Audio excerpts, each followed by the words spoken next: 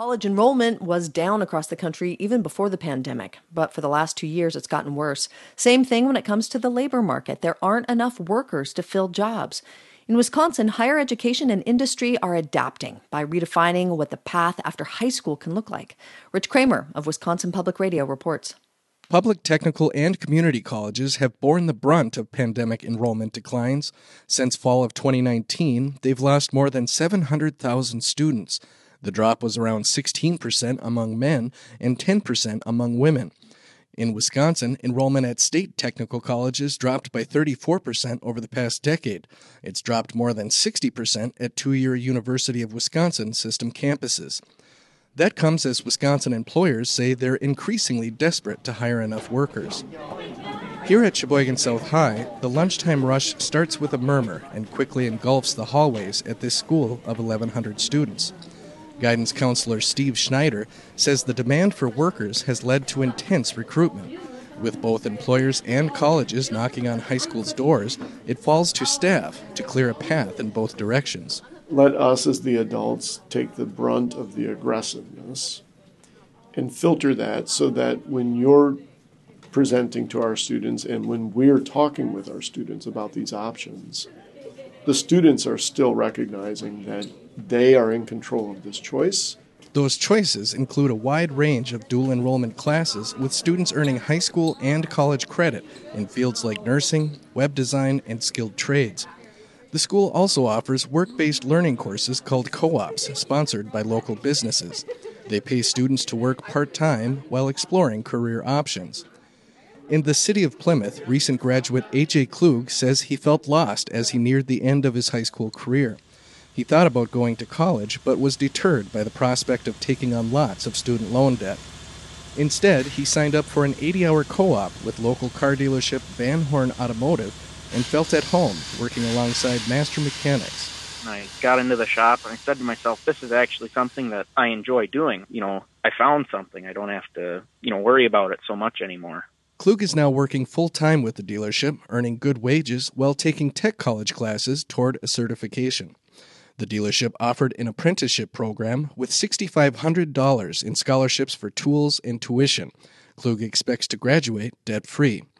Van Horn recruiter Shannon Lane says the apprenticeship was created in 2020 to address looming retirements. So that we can start building these younger technicians and having them work with the master technicians to grow their skills so that we have technicians for our future. As businesses make inroads to high schools, the traditional pipeline from high school to college is changing.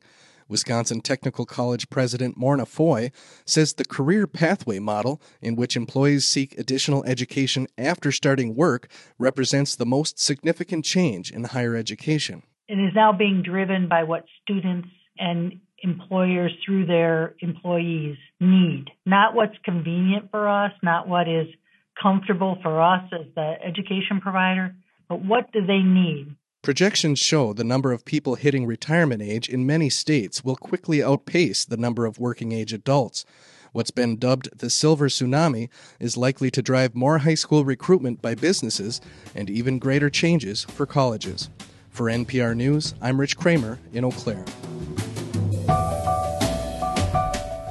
Alphonso David, the former president of the Human Rights Campaign, is suing the organization, saying that he was underpaid and eventually fired because of his race.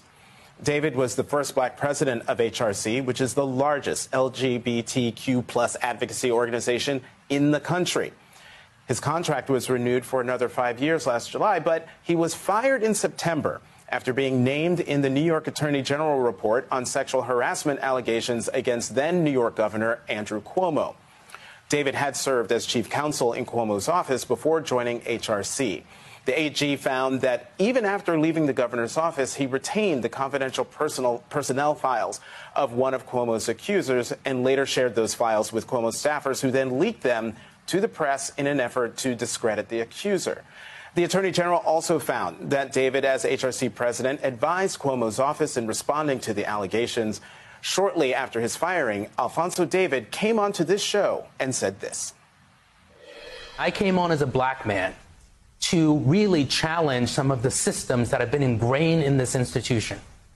And I am being treated this way, and I'm being treated differently, I believe, because of my race. In a statement responding to his lawsuit, HRC's interim president said in part, quote, Mr. David's complaint is riddled with untruths. We are confident through the legal process that it will be apparent that Mr. David's termination was based on clear violations of his contract and HRC's mission. And as president of HRC, he was treated fairly and equally. Joining me now on set, Alfonso David, who is suing his former employer, the Human Rights Campaign, for racial bias. Alfonso, thank you very much for coming back to the Sunday show. So your response to HRC saying that your lawsuit is, quote, riddled with untruths. Jonathan, first, thank you for having me. Nothing more eloquently highlights the problem that I'm challenging than HRC's own response. I filed a 16-page federal civil rights lawsuit alleging incident after incident of systemic racial discrimination. 3 black and brown men spoke to the press, corroborating the fact that HRC is actually riddled with racial bias. What does the organization do? Do they conduct an independent investigation? Do they hire a law firm to conduct that investigation? No. Instead, the organization issues a statement that seeks to erase the problem. This is not just about me. HRC is an organization that is riddled with racial bias. All you have to do is look at the pipeline report that was issued that showed every single vice president in that organization and the majority of employees said the organization has a problem with race. So their response tells me that they're not really interested in addressing the problem. Well, I mean, you mentioned the pipeline report, which was an internal report from 2015, yes. Which says, quote, leadership culture is experienced as homogenous, gay, white, male, exclusion was broad-based and hit all identity groups within HRC. And this gets to a question that a friend of mine sent to me, knowing that I was going to be interviewing you. And he asked, and I wonder as well, so what's a nice black guy like you doing in a place like that? I'm a civil rights lawyer. I'm an advocate. I'm fighting for change. You know, I don't believe that God put me on this planet for pleasure or for power, but actually to effect meaningful change. And so I've dedicated my life, more than 20 years, litigating cases across the country. I drafted the Marriage Equality Act in New York. I drafted criminal justice reforms. And if, as civil rights leaders and as advocates, we're going to look the other way, then all of the old institutions will never change. So I took this on because I think it's important that we dismantle systemic discrimination and systemic bias. And I hear what you're saying, and all of that makes sense. The number one reaction to your interview that we did back in September was that you never took responsibility for what was outlined in the Attorney General's report. And last I've seen and read and even talked, you haven't denied any of the actions reported, delineated in the report. So I'm just wondering, are you willing to say that you did anything wrong? No, I'm not willing to say that I did anything wrong. What we have to appreciate here is that we have a standard that applies to lawyers. I'm a lawyer, and I have an obligation under the law to provide advice and information regarding matters that I worked on for former clients and current clients. That is a standard that applies to white lawyers, and it should apply to black lawyers. But in this case, even though I'm a lawyer, they are trying to apply a different standard. White lawyers provide advice all the time to former clients regarding issues that they worked on. They don't lose their jobs. I did. One of the issues that HRC had with what you did was not only what you did, but you never told them. You never informed them that you were cooperating with the Attorney General, that you were a part of this investigation. They were blindsided by your participation. Did they not have a right to fire you over that? No, they don't, for 2 fundamental reasons. One, the Attorney General advised my lawyer that I was legally prohibited from disclosing the fact that I was being interviewed by at the Attorney General's office regarding this investigation. So I was legally prohibited from actually disclosing that I was being interviewed. But the second reason is HRC has failed to disclose the findings of their independent investigation. Now, let's remember, when this happened, HRC issued a public statement, and they said, we are going to conduct an independent investigation, and we will be transparent in our findings. I asked for those findings. I was fired because I challenged them. 6 months later, there are no findings. And here you and I are pontificating about what HRC thinks, what their findings are, but they haven't released any findings. This would be a very different scenario if I was white. I have two more questions for you because we get into it and we've run out of time. But I mean, you are alleging racial bias, but 5 of the 7 members of HRC's executive committee are black. So square that circle for viewers. Okay. It's like the old adage, I can't be racist because I have black friends. HRC, and hold on for a second, HRC is an institution that has been riddled with racial discrimination for years. And I'll point to 2 instances here where I will directly undermine this proposition that HRC is advancing. Remember, we still don't have the findings. But I am forced to defend their position when they haven't issued findings. Second, one of those board members that they're referencing said to a guest at an event that the organization was not ready for the first black president. Another board member who they're referencing broke down in tears in front of black and brown employees at the organization and said this process was flawed. HRC is hiding in secrecy. They want to stand behind a veneer that they are the largest LGBTQ civil rights organization, but they don't want to honor due process and transparency. You can't have it both ways. I'm still trying to square the circle that I asked you to square. But real quickly, last question. One of the things that you are asking for in this lawsuit, correct me if I'm wrong, is to be reinstated. Do you really think you could lead an LGBTQ plus organization that has as its mission, its staff, and members who are survivors of sexual harassment of some sort? How can you be an effective leader of that organization, given what's in the Attorney General's report? Well, just as a technical matter, given that one of the claims is a breach of contract, that is a function of pleading where you put in the complaint that you are seeking to be reinstated. Okay. But more practically, let's not ignore that theirs is an organization that has a significant racial problem. And so what are we doing? Ignoring all of the black and brown employees at that organization? Why is it that no one is actually concerned about that? Why is it that no one is concerned about all of the black and brown employees who are resigning over the past few months? At least 3 black men have resigned from the organization. Where is that story? Well, Alfonso, it is my hope that we could get someone from HRC in the future to come on and talk about this. But Alfonso, David, thank you very, very much. The COVID-19 pandemic hit the entire economy hard, but not all Americans were affected in the same way. The number of businesses owned by African Americans plummeted in 2020. But there's good news. According to the University of California, Santa Cruz, the number of black-owned businesses is currently at more than 30% above pre-pandemic levels, and that's being driven largely by black women. NPR's Jasmine Garsd spent time in a commercial area of New York that's come to be known as Black Girl Magic Street and has this report. Even on a recent day when it's pouring icy cold rain, Bed-Stuy in Brooklyn is beautiful. Especially Tompkins Avenue, under a canopy of bare trees lined by gorgeous old brownstones. The smell of incense wafts from one of the local clothing stores. Khadija Tudor grew up around here in the 80s. She says she has a lot of fond memories. Like listening to music with friends. Lots of New Edition. I am a card-carrying lifetime member of the New Edition fan club, But it was also a difficult time. This neighborhood was hard hit by drugs and violence. I remember I had a really good friend. We were like maybe 12 or 13 years old.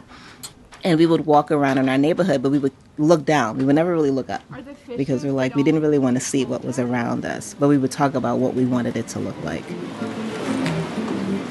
And this is a lot more like what she wanted it to look like. The streets are fairly well kept, bustling with quaint coffee shops, locally sourced designer shops, an independent bookstore.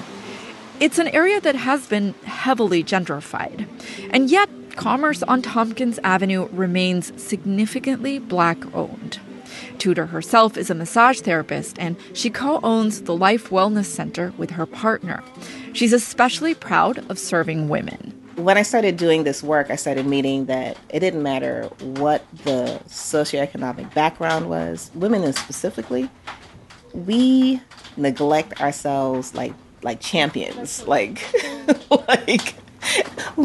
it's like gold medal status. Her business offers massage, acupuncture, and sells medicinal herbs. Many of her customers depend on her for their well-being, and she depends on them to stay in business. But in early 2020, as COVID-19 swept through the city and a lockdown went into effect, that symbiotic relationship was tested. Even her regulars stopped coming in. People like Goldwyn Lewis Wilkinson, a retired nurse. She says she was too scared to go out. I remember a particular moment where I knelt to the side of my bed when I said, I'm scared. COVID-19 killed 4 people in Wilkinson's family, including her daughter. She was 39, just married 2 months. She got married in February and she died in April. The pandemic battered this community. It also battered its economy, not just in Bed-Stuy. Nationwide, by April 2020, Black-owned businesses dropped by over 40%. Aisha Joseph owns Make Manifest, a variety store which also functions as a workshop space for the community. Business was good, and then the pandemic started. I just was like, this can't be it. She says she watched as the always vibrant Tompkins Avenue came to a halt. It was just more like a ghost town around. It was just more the despair, the people just feeling very uncertain, not knowing what's going on, not knowing what's happening. Tompkins Avenue merchants braced themselves for the worst. Tisha Merritt is the president of the Tompkins Avenue Merchants Association, or TAMA. She also owns a juice bar, the Bush Doctor. When I shut down, I said, if I'm going through this issue, so are the merchants. She says she immediately called the stores in the association and helped them apply for loans and grants. All the businesses that are part of TAMA received grants, which was a number one plus for us, to keep their business afloat. The association also helped owners move their businesses outside. They closed down the avenue and had sidewalk sales, and owners checked in on each other every day. Here's Khadija Tudor again. We have a WhatsApp group that we would, what are you doing? And how are you getting this PPP? And this, what are you doing with this loan? And so much information coming at you. You're a small business owner, and you're just trying to figure out how to open up and sell online. It was the best of times, and it was the worst of times, truly. Aisha Joseph says help came from even unexpected places. The landlord was very supportive. I mean, we had to pay the rent eventually, but, he wasn't on top of us. He understood that he was in the same situation, and he believed in us, too. These women's efforts earned Tompkins Avenue the nickname Black Girl Magic Street. Joseph smiles when she hears the nickname. Black women have been able to really rise up in times that it's like, you just have to get it done. It's like a magical thing. Like, you could turn, chitlins into a gourmet dish. Black Girl Magic is all about how Black women can really literally turn dust into gold. It's been hard for this community to recover. So much has been lost. Goldwyn Lewis Wilkinson says after her daughter passed, she couldn't bring herself to go anywhere. She'd spent years going to Tompkins Avenue, but this time Tompkins Avenue reached out to her. Khadija Tudor and her partner called her and offered to bring her in on a day when no one else came, so she'd feel safer. After a conversation about what that would look like, she finally made her way back to Tompkins Avenue and got her massage. And she says as she lay there, she felt a sense of calm and relief. I was telling the person who was massaging me that she's here, She's watching us, she's smiling at us. And she said, who are you talking about? I said, my daughter.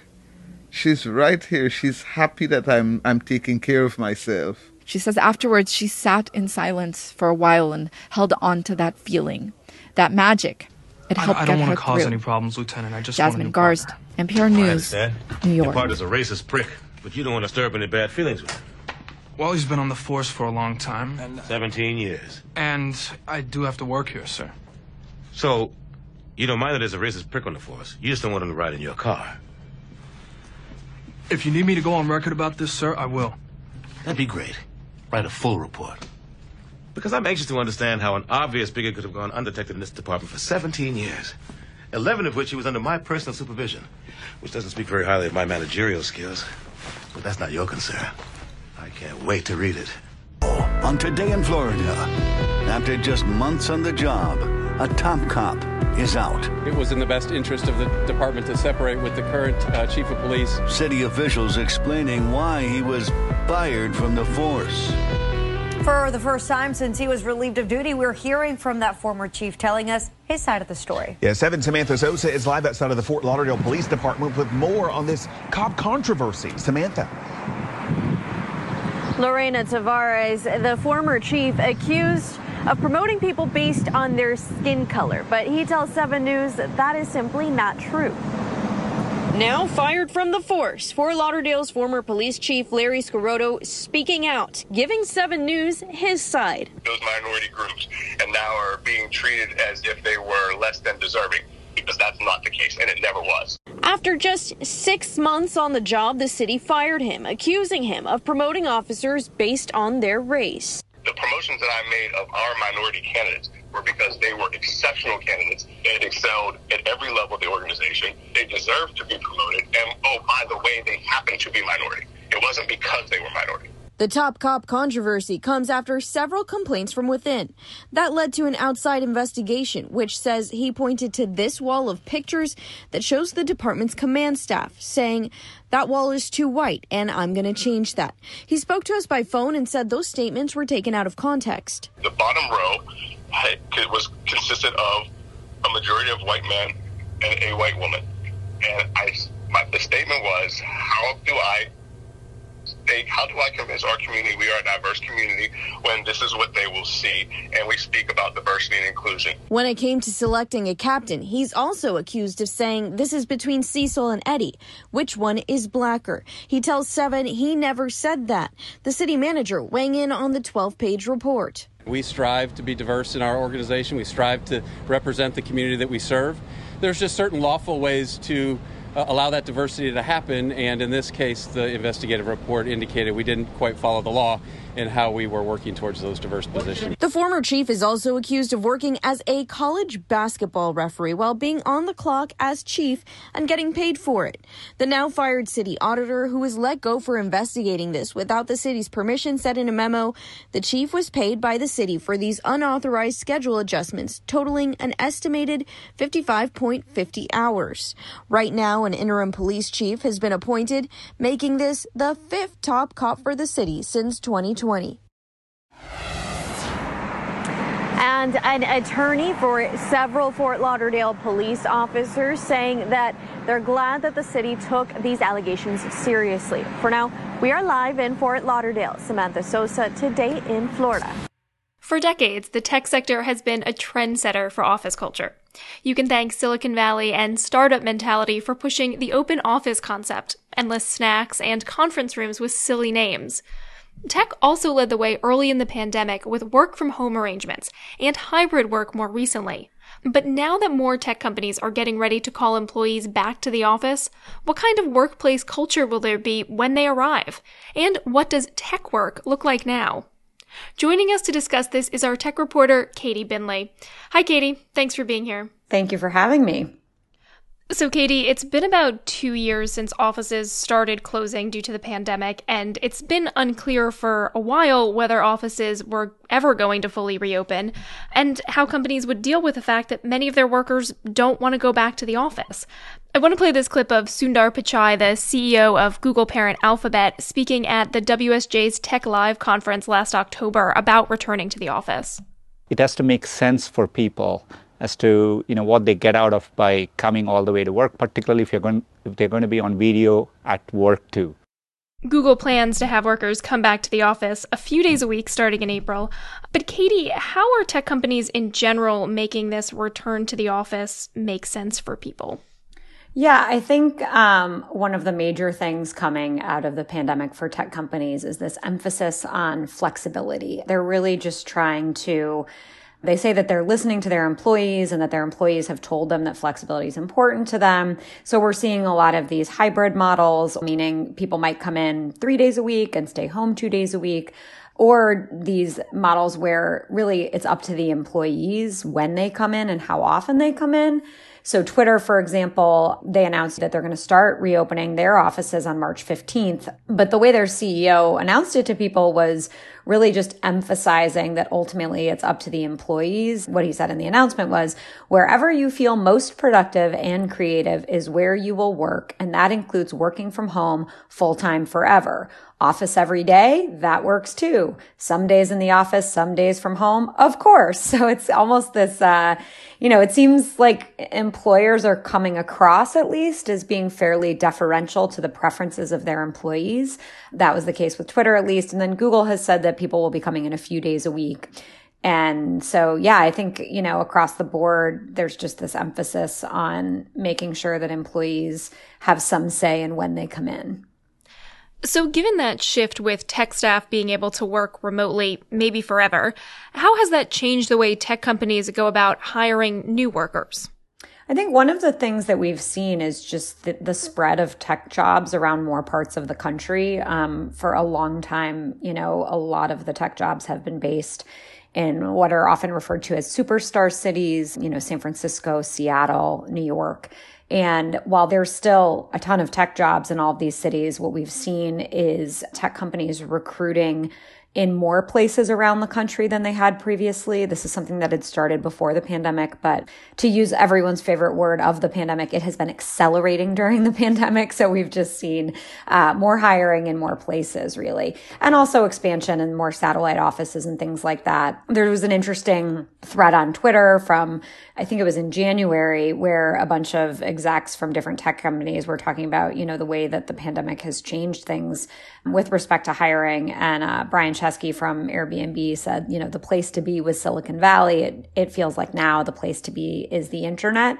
And the CEO of Coinbase, Brian Armstrong, actually included a stat in his tweet. He was retweeting the CEO of Stripe's stats about their hiring. So Brian Armstrong said 89% of new hires at Coinbase were from somewhere other than the West Coast, and that's up from 30% before the pandemic. So that's a pretty, dramatic shift. And then another exec, Alyssa Henry, who she heads up the Square business unit within Block. She said 40% of the managers on her team don't have any direct reports living in the same location as them. And her take was basically that distributed and asynchronous work is the future. And then interestingly enough, this has started spreading to other industries as well. This idea of, just more distributed hiring. And General Motors had said this year that it's planning to hire 8,000 tech workers, but most of them would not be based in its Detroit headquarters. So you are seeing this shift spread to other industries beyond tech. Let's talk about that other buzzword you just said, asynchronous, this idea that, you aren't necessarily working the same hours. But for companies that, a lot of them have prided themselves on teamwork as key to performance and to culture, how are they making that work?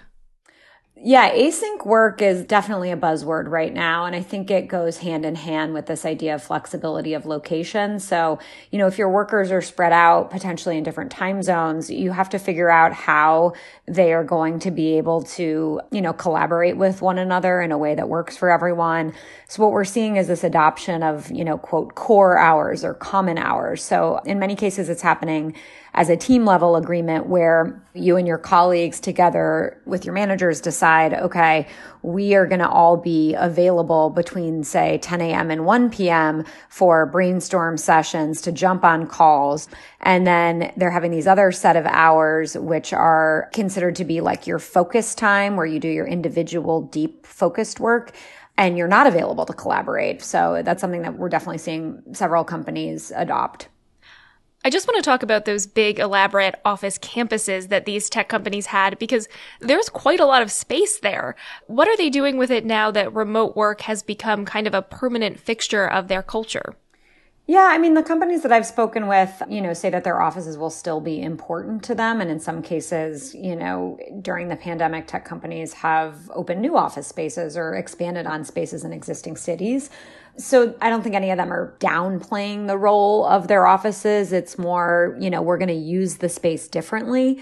So there's definitely this idea of, Salesforce previously has said, like, no more sea of desks. The office is going to be for collaborating, for getting together with your colleagues. Other companies have told me, if you have a day full of Zoom meetings, then, work from home that day. Google's going to run a series of pilot programs in some cities, including in New York, Dublin, London, Singapore, and then also in the Bay Area, where they'll be reconfiguring their office layouts. And they said the goal was to boost productivity and connectedness. And then they'll see how those experiments go and then decide whether or not to scale them more broadly. And then, there's also been sort of an interesting linguistic shift where Dropbox, for example, doesn't call their offices anymore. They call them studios. Other companies have told me about, we're moving away from the word headquarters to, get at this idea of being more distributed. All right. That was our reporter, Katie Binley. Thanks for joining us, Katie. Thanks for having me. Context of white supremacy. Gus T. Renegade in the superstar city of Seattle. Seattle and San Francisco, both cities mentioned in The Man in the High Castle.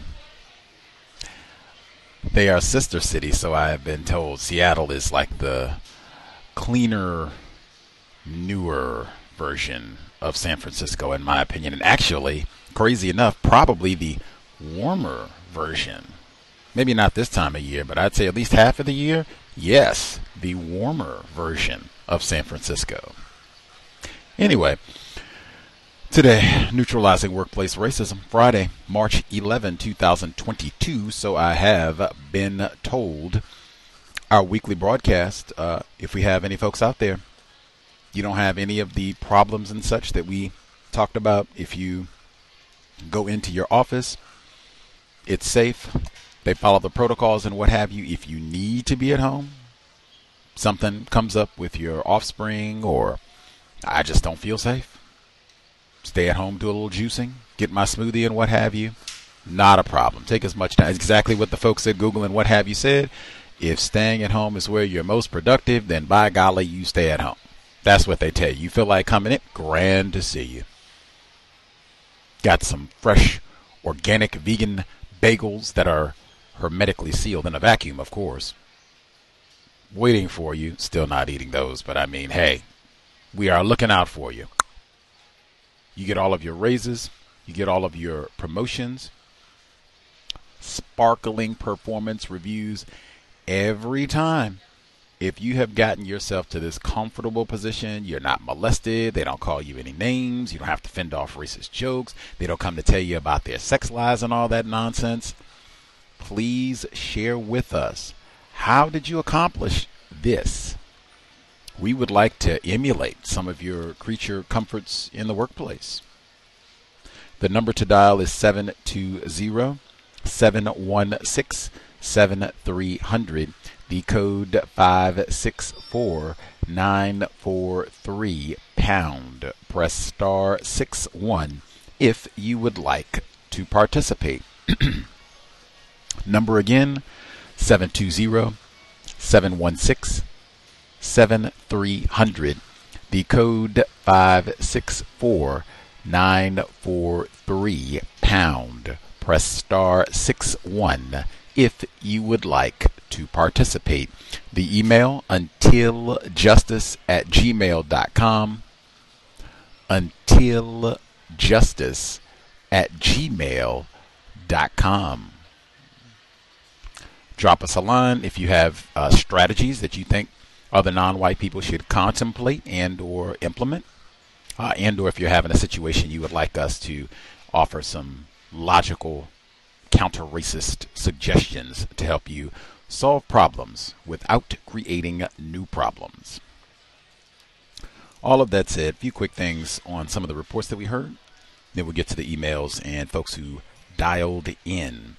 The report, I was not going to play it, then I went ahead and, included it anyway. No shortage of workplace racism related, content to discuss these days. The report about high school students and them stepping in to replace the metaphor that was used, the silver tsunami. That's a new one. I hadn't heard that before, but all of these white people retiring. Who's going to take their place? Oh my goodness, what's going on? I can even use the word accelerating, because I think this whole 2 years of the Rona situation has accelerated retirements for a lot of folks, even some Cows listeners who said, I'm not doing all this. I'm not fighting and squabbling over vaccines and masks and all the rest of it. Peace, son. I will, holler at you. I'll be out on the beach or, playing with my grandchildren, planting cucumbers or something. That is for sure something to be mindful about. You might even be seeing that wherever you work. If you see, the managers and supervisors, with the warden, these folks are, pushing 65, getting up there like yikes, mass exodus. And I suspect it's going to be a lot of grousing because, man, demographics and all being what they are, white genetic annihilation, whew, it could be that a number of non-white people have to take some of these spots just because, as I said, the demographics. 2060, that's the number that's been floated a lot, that, hey, by then, majority of white people will be infertile, North America and Europe. You have things like COVID and another war that could accelerate that word again, that sort of trend. Something to be mindful about. Try to get as much training as you can in your workplace. See if you can be one of those folks to step in. See if I can get one of those replacement spots with a nice big raise. Let's see, the next one. They talked about 2 years of the pandemic. Black businesses have been hit hard. Hard. Racism, white supremacy hits hard regardless, pandemic or no. Anyway, they said that in New York, at least, there's been a boom of black businesses, and it's been black females. I just knew that they were going to tell me it was the privileged black male. Al Sharpton, Mayor Eric Adams, maybe even Thomas in New York. That's what they're talking about. Maybe they all got together. And the black males, they got no. Black Girl Magic Street. Incidentally, I do not think that that is a constructive phrase. I'm not a female, so maybe no one cares what I think, but just counter racist logic. If it was Universal Woman Avenue, let's see if we can do a yoga retreat there. Can I get a picture? Like, wow. I would be stunned. Might have to work out a trademark with Mr. Fuller or whatever, but, he might give that away, let you do it for free. Plug for the book, right? Universal Woman Way or Avenue. Universal Woman Boardwalk. I like that one too. I like that. Black Girl. Man, it's many reasons. Like, we don't even have to get to the other. Black Girl. Universal Woman. Black Girl. The next part of why not a fan. I don't think it's constructive. We could pick way better phrases. I could see why white people would be excited and would promote jargon like this, rhetoric like this. We were talking about, very small group of us, we're talking about the man in the high castle. We were talking about Logic. Actually, we were talking about both. Logic, Neely Fuller Jr. Saying Neely Fuller Jr., wow, just, him being able to predict things and saying that they're going to have black males and dresses and what have you. Like, wow. And I said, clairvoyant? Like, yeah, I don't know. That has kind of a connotation of magic,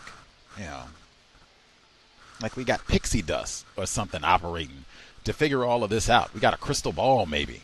And that's not what it is if you understand logic. Totally agree. Prescient, that was the word I was thinking, which bingo would have been great. Actually, prescient and clairvoyant are synonyms, but whatever. I'm not a fan.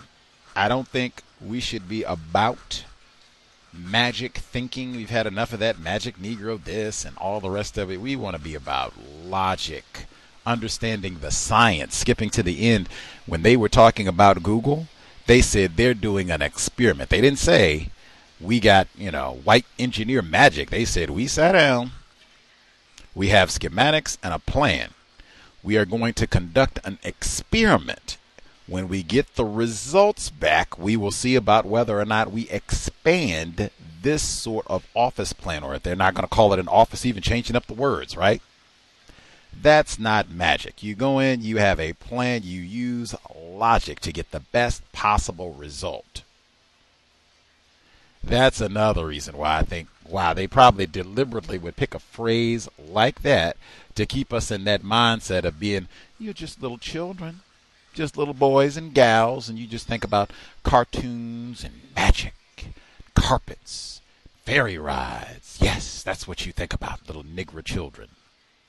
So anyway, so they have Black Girl Magic Road or Way or whatever it is in New York. Black Girl Magic Street, the easy one, in New York. And black females, they have their businesses. Whoopee for them. The metaphors that burst out in here, they said we black women, and many things in that segment, pushing the same notion about how strong the black woman is. In a system of racism, white supremacy, that is not so. You do not have strong black people, males, females, children, if they are subject to white terrorism all day long. Come and shut your business down right now. Anywho, in the midst of all that, they had a lot of Black Girl Magic is one. So, I mean, it's just metaphors all the way through it. In fact, I mean, pause right there. The whole tone of the segment. This is supposed to be serious. We're talking about business. They start this segment off. I mean, now, hey, I'm not talking bad about Bobby Brown. I think we got Cal's listener. Cal's listeners, a black female in Georgia. She's, I love me some New Edition. Many people do. Why do you need to start this segment about Black Girl Magic Street and these black female entrepreneurs who are doing great things in New York City? Why does this need to start with Candy Woman? Oh, that's not the song. It's Candy Girl. Now, you could do your reminisce and how it was. We were growing up and blah, blah, blah, and all that. They could have talked about Tawana Brawley, right? You want to talk about how it was back in the day, but whatever. Why does that have to start us off? Then we get to Black Girl Magic, and then we get another dose of the strong black woman. We turn, chitlins into a gourmet meal. I'm not interested in eating at any 5-star restaurant where they have chitlins on the menu. Now, I'm very aware many people around the world consume chitlins. I believe in France they are considered a delicacy. Parts of Korea, other parts of the world, I am not on the hog. James Brown said that 2 times for Georgia. The great James Brown said that I don't get out on the hog. He got to handle his own business down there. I don't get out on all that with the hog. Plant based. I don't do that. Couldn't just leave it at that. Turn chitlins into gourmet meal, whatever that is. Then can't turn tomatoes into gourmet meal. Zucchini, broccoli, sweet potatoes, chickpeas. Then dust into gold. Midas touch. That's a fairy tale. Isn't that one of those fairy tales? Child thinking. I talk about the metaphors tomorrow, but that sort of thinking, that's the way that they want to present the world. This is black people. Just little children. Great. Awesome with the businesses. Hope they all work out, especially with wellness. Like, hey, we go there and do some yoga. I'm all about that. Wellness. They're doing massages and what have you. Even that seemed like it was skewed to females. I don't know why black males couldn't be included in that. Do people get the sense that black males are all about pampering themselves and getting massages and self-care and wellness checks with their doctors? Is that you all's impression of black males? Rick Ross looks like he's all about that, right? Forgive me for being a toxic black male. Let's see. condolences, Goldwyn Lewis Wilkinson. She said lost 4 people in her family, including her daughter, who was only 39. Like, wow. Condolences. Even though this was one of the early segments, went a little out of order, I had the segment from BNC on Alfonso David, black male. He was a part of former New York State, with the same state, New York Governor Andrew Cuomo, his staff, and he was terminated from his job with the Human Relations Commission, HRC Council, was terminated because of the report that came out from the Attorney General in New York, who's a black female, Letitia James, talking about his involvement in using this information and attacking alleged victims or accusers of former Governor Cuomo and what have you. First thing that came to mind, like, wow, it's so many times where black people will be on jobs and we end up getting in trouble for white people's criminal activities and shenanigans in the workplace. That this happens on a regular basis. Somehow, even I remember back when they had the security fiasco with President Obama. Remember that? And they had white people that snuck in. They weren't supposed to be there. Black person, black female in that one got fired. Now, I'm sure white people are most to blame all the way through, but it's your fault. Yeah, it's your fault. They'll have lots of examples where it'll be a white person was the one who was, involved in the maldeed, doing something improper. Say, oh, you participated in the cover. You were a part of this. So, yeah. They said that with Boris Johnson. Remember that we just talked about that, where they had the Christmas party and all that big get-together when they were supposed to be not doing the distancing and not getting together. And they had a black male who got in trouble. They had to drag him out on television. He got fired and all that. What are you doing? Organizing parties, telling the rest, hypocrite, all that. 2, it may have been that, this was a just firing. That could be, and it could be that they do practice racism, white supremacy at HRC. I mean, it would be odd if they didn't, even if they do have 5, 6, they could have 5,000 members of their board. Who are the folks that control the decision-making and the funding for this organization?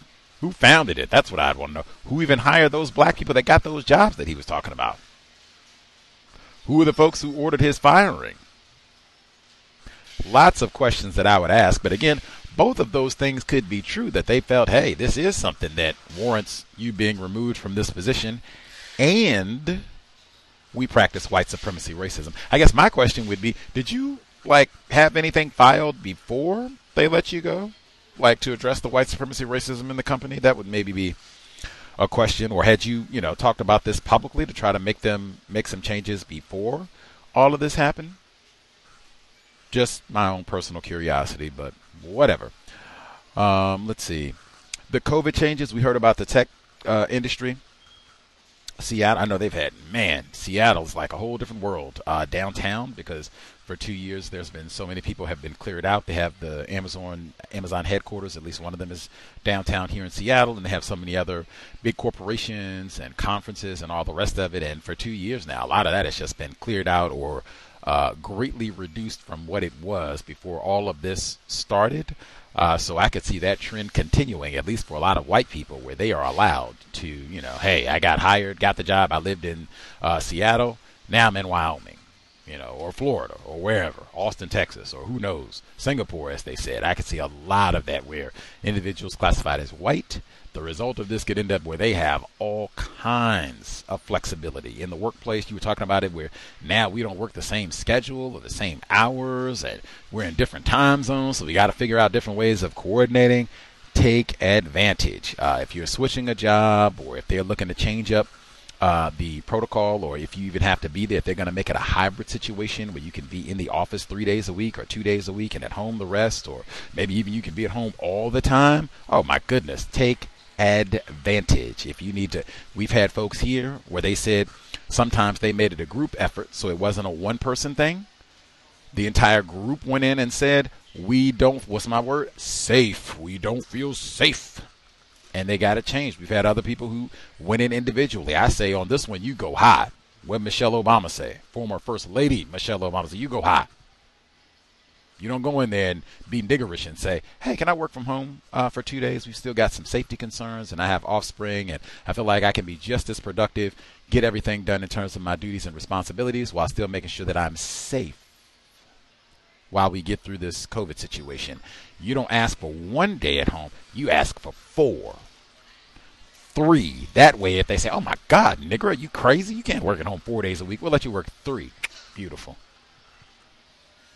Yeah, let you work 4. We'll let you work 2. Great. You go in and ask for 1. No, get out of here. You don't have any, You go high. Maybe even ask if you can work all the time, because that's what some of the white people are getting. Anyway, before we pivot emails and other commentary, I have more to say about this tomorrow. Really, it's so important. It's pitiful. Mr. Fuller did say that we are in a pitiful position, so maybe I'll say something about it 2 days in a row. And because Gus T, I've heard this directly from Cal's listeners. I can even scratch that. I've heard this directly from Cal's investors, where they responded exactly like Corey Pujols. We talked about him before. Who is Corey Pujols? He lives down Ron DeSantis land. Black male in Florida working at Dunkin' Donuts. I don't know if they have hybrid work option for Dunkin' Donuts. I doubt it. A white man, Vinell, oh my God. I have more to say about this tomorrow. A white child rapist, convicted child rapist, registered sex offender, comes to Dunkin' Donuts, probably to get donuts to go out and rape children. Anyway, he comes to Dunkin' Donuts and is upset about the service. They ask him to leave. He comes inside, nigger this, nigger that, rah, rah, rah, you're going to give me my donuts so I go rape children. Corey Pujols, black male, 27-year-old black male, says, hey, I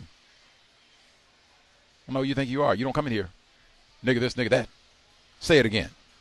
And, of course, child raping Mr. Cook.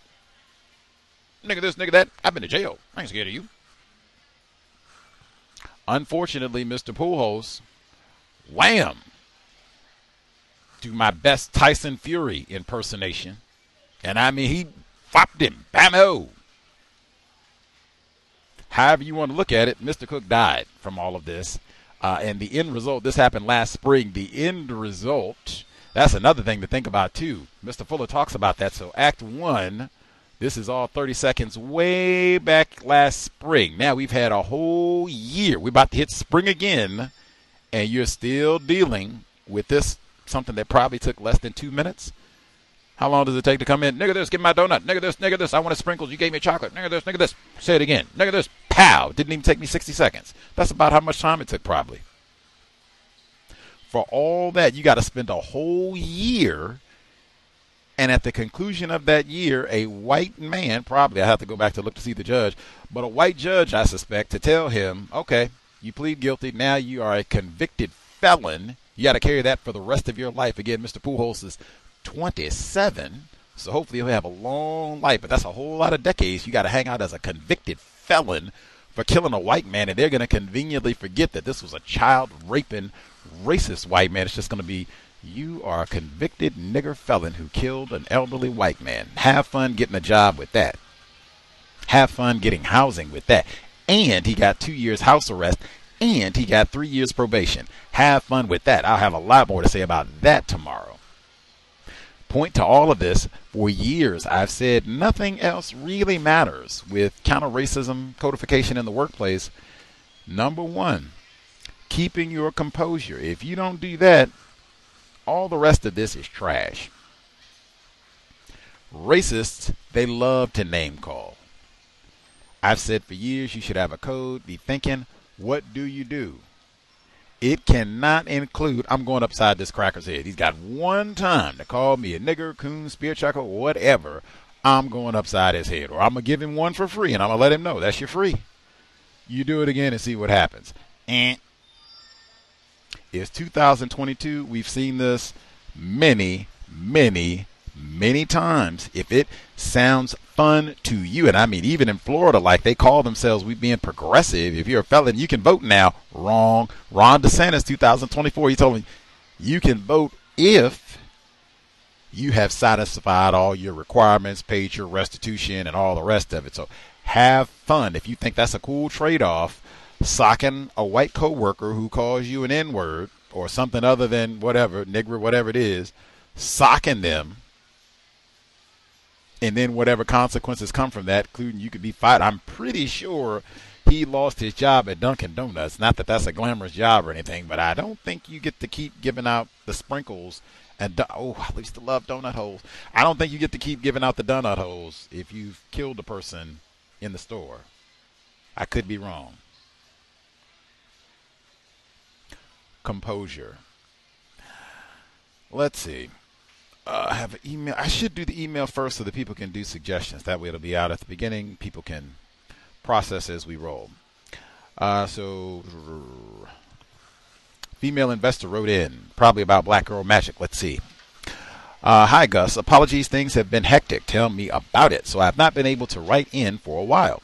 I'd like some advice from you and the callers. I have a new manager who I've been working with for about a month. Suspected racist. She managed to alarm me within her first week by pretty much telling me I should not think beyond the project I've been assigned, even though it makes no sense given the remit of the unit we are in.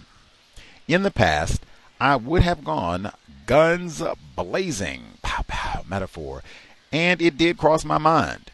But with the help and advice of family, I calmed down. Whew.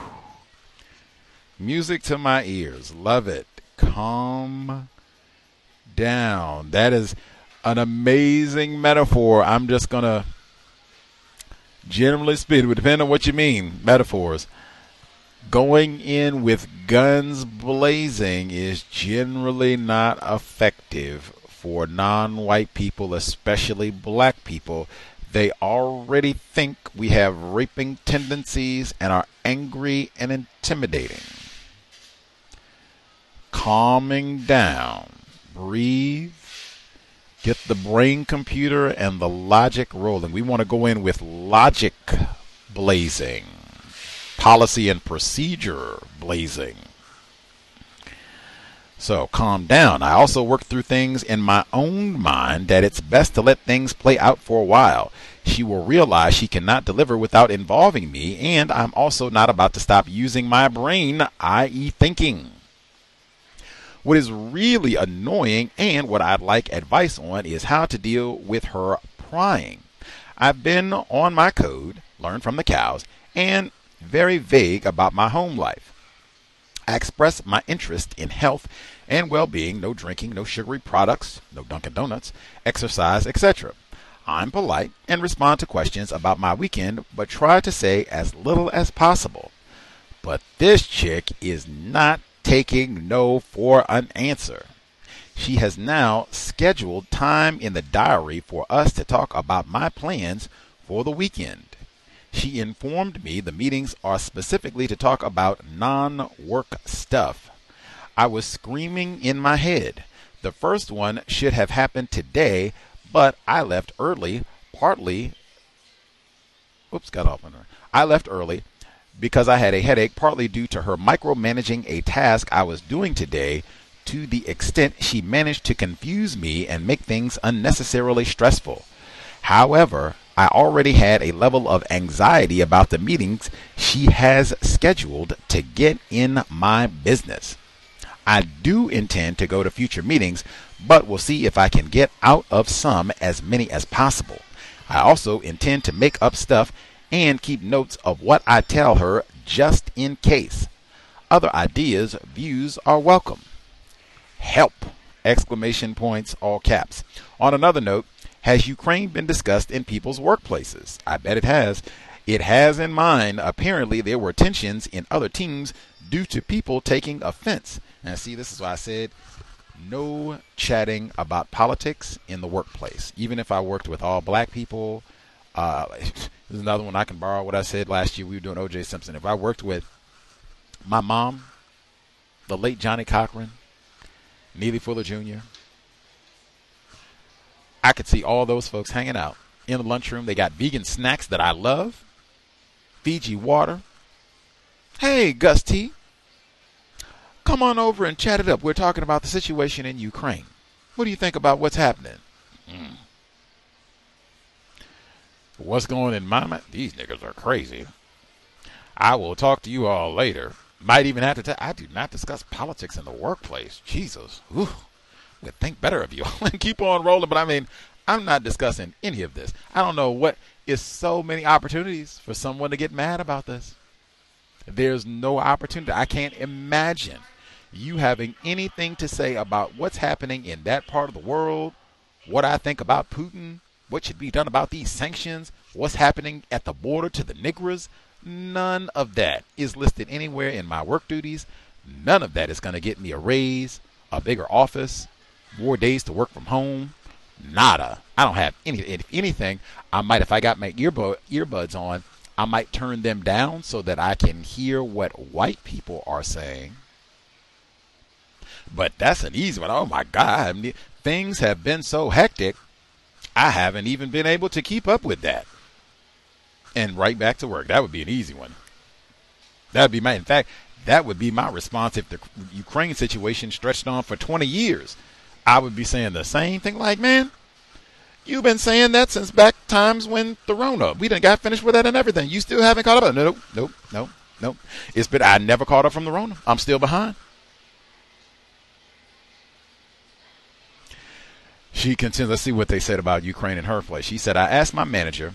Oh, they got upset. I asked my manager why people were offended. She gave a vague response. Now, see there. When the topic was raised in team meetings, I know it was to do with stories of the racist mistreatment of non-white people fleeing the country. I don't know exactly what was said, but I'm not surprised. I have not been following the details of the war coverage in media, so see there? Woo, said like a genius. I have not been following the details of the war coverage in the media, so it was easy for me to act confused when my manager asked me about it directly in our one-on-one meeting. I love it when you have genuine confusion, like, ooh, I can do some authentic head stretching. I don't know nothing about that. Next question. That will remain my strategy going forward. I say keep that one. That would be what I would implement. In terms of the white woman and the micromanaging and not thinking, or matter of fact, I'll fast forward to the meetings because it seemed like that was a big one. Meetings where I am demanding that you divulge information about things that have nothing to do with work. What do you do on your free times? You want to talk about boring. These are going to be some of the most boring meetings possible. There are a lot of strategies. Other people have said that. We've had folks who say they I think I mentioned that last week. Some people say deception. I'm all right with that. Some people say I will just make up everything. I'll have a whole fake family and fake everything to talk about. Fake birthdays and fake family members, fake outings, fake everything. And then make little notes so you can remember what lies you told. Might even make up some real outlandish things. It was a gang shooting in the neighborhood over the weekend. 5 Negroes were killed, anything. I guess that might be in the paper or what have you, but anything. Just the more niggerish you can think of, the better. They were out selling crack this weekend. My son got shot. Like, oh my gosh, it's crazy. We've had some folks say that, and they said for them, that shut it down. I guess it confirmed some of what they thought about the Negro, and then they didn't have to do this anymore. I am on hey, this is just going to be boring.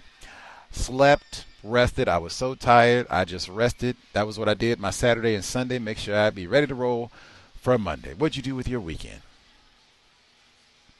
That's going to be every weekend.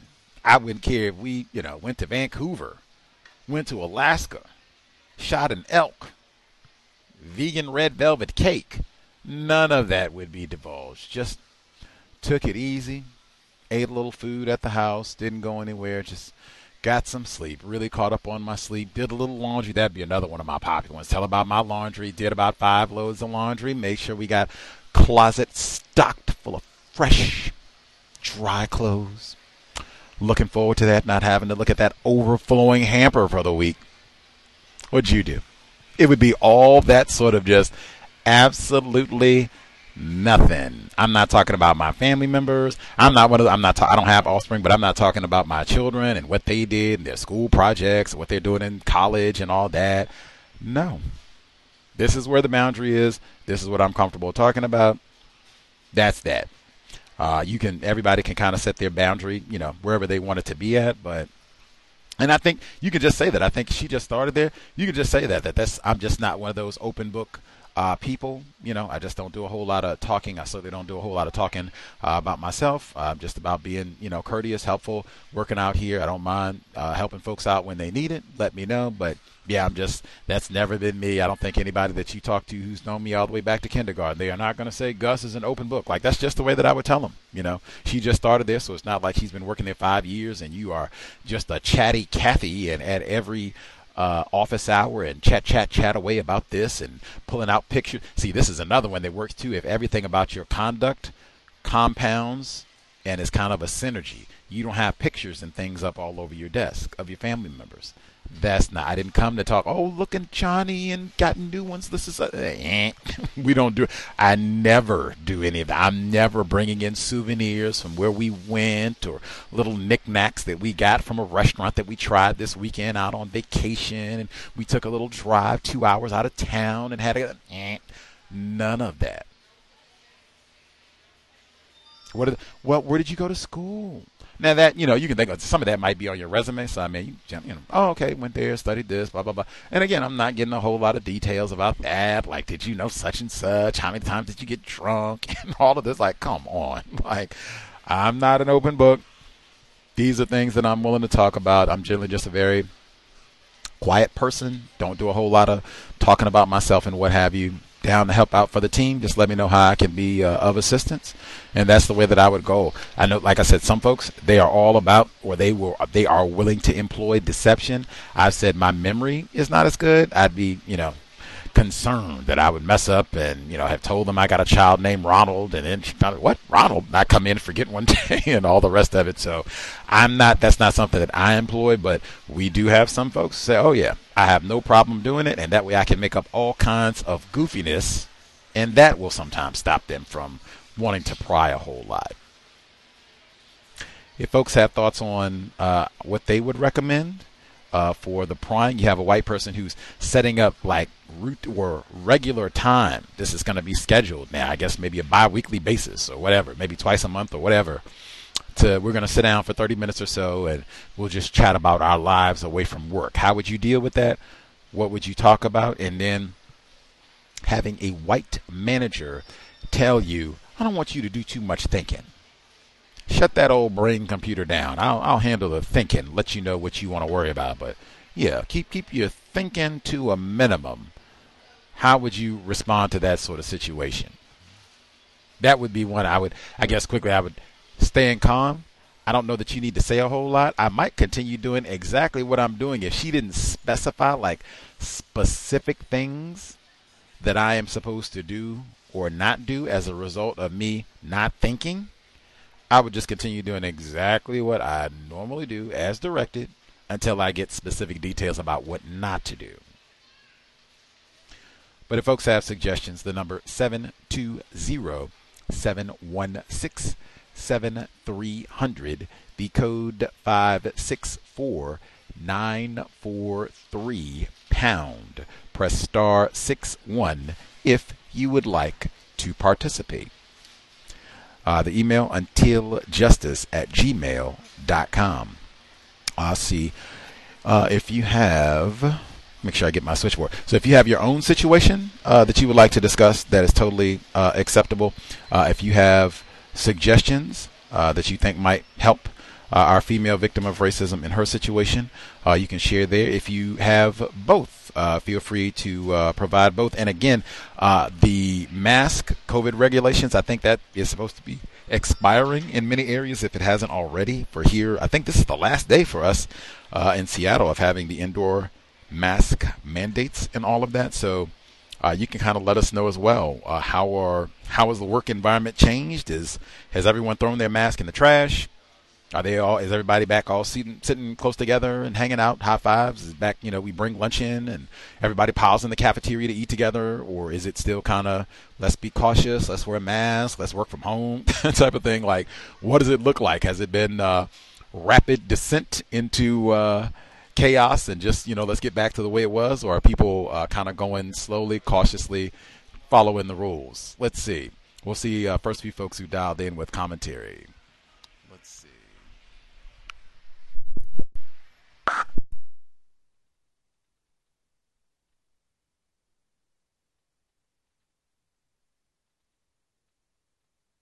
Greetings to Gus, the host, listeners, and callers. Can I be heard?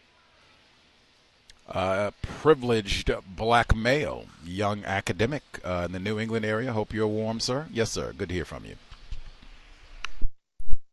I'm an invisible man. Like others before me, I'm learning that I owe my invisibility not to some biochemical accident or some supernatural cause, but rather to the unwillingness of others to notice me because I am black and I am male and I feel oppressed by my sex. From experience, I'm learning that my invisibility can serve as an advantage and a constant aggravation. I'm learning the effects of racism on the victim and the perpetrator. Educational scholars, policymakers, and teachers' preparation programs may convince the populace that they want more black male teachers, but this is an open contradiction that one would assume to be colorblind and defend whiteness indirectly, while simultaneously creating boundaries and perpetuating racial and ethnic segregation in the urban inner-city school system. I have been attempting to teach for 8 years, and I have been angry for some time now. I sit with my thoughts, and my anger grows in intensity. It grows in intervals. This anger may seem to subside, but it remains there haunting me. Yes, I am angry, and I believe my anger is trying to communicate that I don't like this. Stop. What I have experienced is not just. I don't want to be treated this way. Most of all, I have become angry with myself because of my submission. I do not doubt that I was set up to fail because those that classify themselves as white possess the power that I lack, and even if I follow all of their rules, whites still possess the overwhelming power to alter my life. I have learned this from experience, not because it is constantly televised. I know this because I should be a certified educator now, and I'm not. My anger is my form of grief. Rather than just being destructive, I have decided to use my anger to foster a greater connection to my environment. The idea struck me as I watched 4 black high school teenage boys strike another black boy to the ground, hitting him on the back of the head while he wasn't looking and proceeding to stomp in his skull. They were angry naturally and decided to use fighting as a coping mechanism, otherwise normal behavior. Get that dirty motherfucker. This is what he deserves. I stood there in shock because there was nothing I could do. Teachers began to close their doors as I shouted out for security, which took 5 minutes to arrive. I had 2 options. I could watch these boys skull stomp in the hallway outside of my classroom or behave like my colleagues and close my door. I decided the latter. It was at this moment that I thought about the trauma of my childhood. At my workplace, a black male student getting stomped out is not a random occurrence. Skull stomping happens all of the time. Students usually rush from other classrooms to record it to be the first to upload it to Facebook. My other colleagues watch these fights in their free time. Upon hiring, I was told by the school administration that these things happen. I am never given a lesson plan, so I create my own. I'm expected to give every student a passing grade regardless of effort or attendance. I was hired not to teach black teens, but to babysit and falsify grades. Students are expected to use their devices to access the online platform to participate in this class. Students are expected to watch videos and answer questions. Genuine lesson engagement does not happen. Instead, there is a purposeful confusion that lacks order. Students leave the school during my class to buy bacon, egg, and cheese sandwiches and self-medicate with marijuana. Then they sneak back into my class so they can both record and watch TikTok videos during class time, standing up, walking around with no headphones and the volume turned up to the highest setting. Often, while I'm going over instructions to an assignment, students will stand, place their phones against the chalkboard, and record themselves dancing to the latest dance trend. This behavior seems to be entirely acceptable for academic administrators. Both my parents never graduated high school. I can't and do not talk to them. and I am teaching in the same classrooms where my mother learned, met my father, and decided to give birth to me at 16. This realization made me ask myself, why am I here? What am I doing? 2 years and 4 months ago, after repeatedly failing Praxis 5039, which prohibited me from participating in my student practicum placement examination and graduating on time, I began working at the location where I now teach. I took over for a black teacher who had me teach the Crucible, whose major themes focus on the destructive power of lies, the importance of reputation, hysteria, and corruption. The Crucible serves as a historical drama, and it offers an emphasis on the symbolism behind being black and invisible and being white in America. I had a class of all black males. I decided this would be an excellent opportunity to teach these students about Paul Robeson. I wanted to challenge them to draw direct or implied parallels between the Salem witch trials, the Red Summer, and the FBI Black Identity extremism. It took a few weeks to view Paul Robeson's Here I Stand documentary and inside the FBI hunt for Black Identity extremism and to read The Crucible. I instructed my students to indicate any references or examples they could find that relate to hysteria or hysterical behavior, leading to my first unplanned discussion of what racism, white supremacy is and how it operates. This discussion was life-changing because I was under the impression that I had finally found my calling. My students informed me every day that my class was worthwhile and was the most they had ever learned. They were unhappy that their teacher was returning.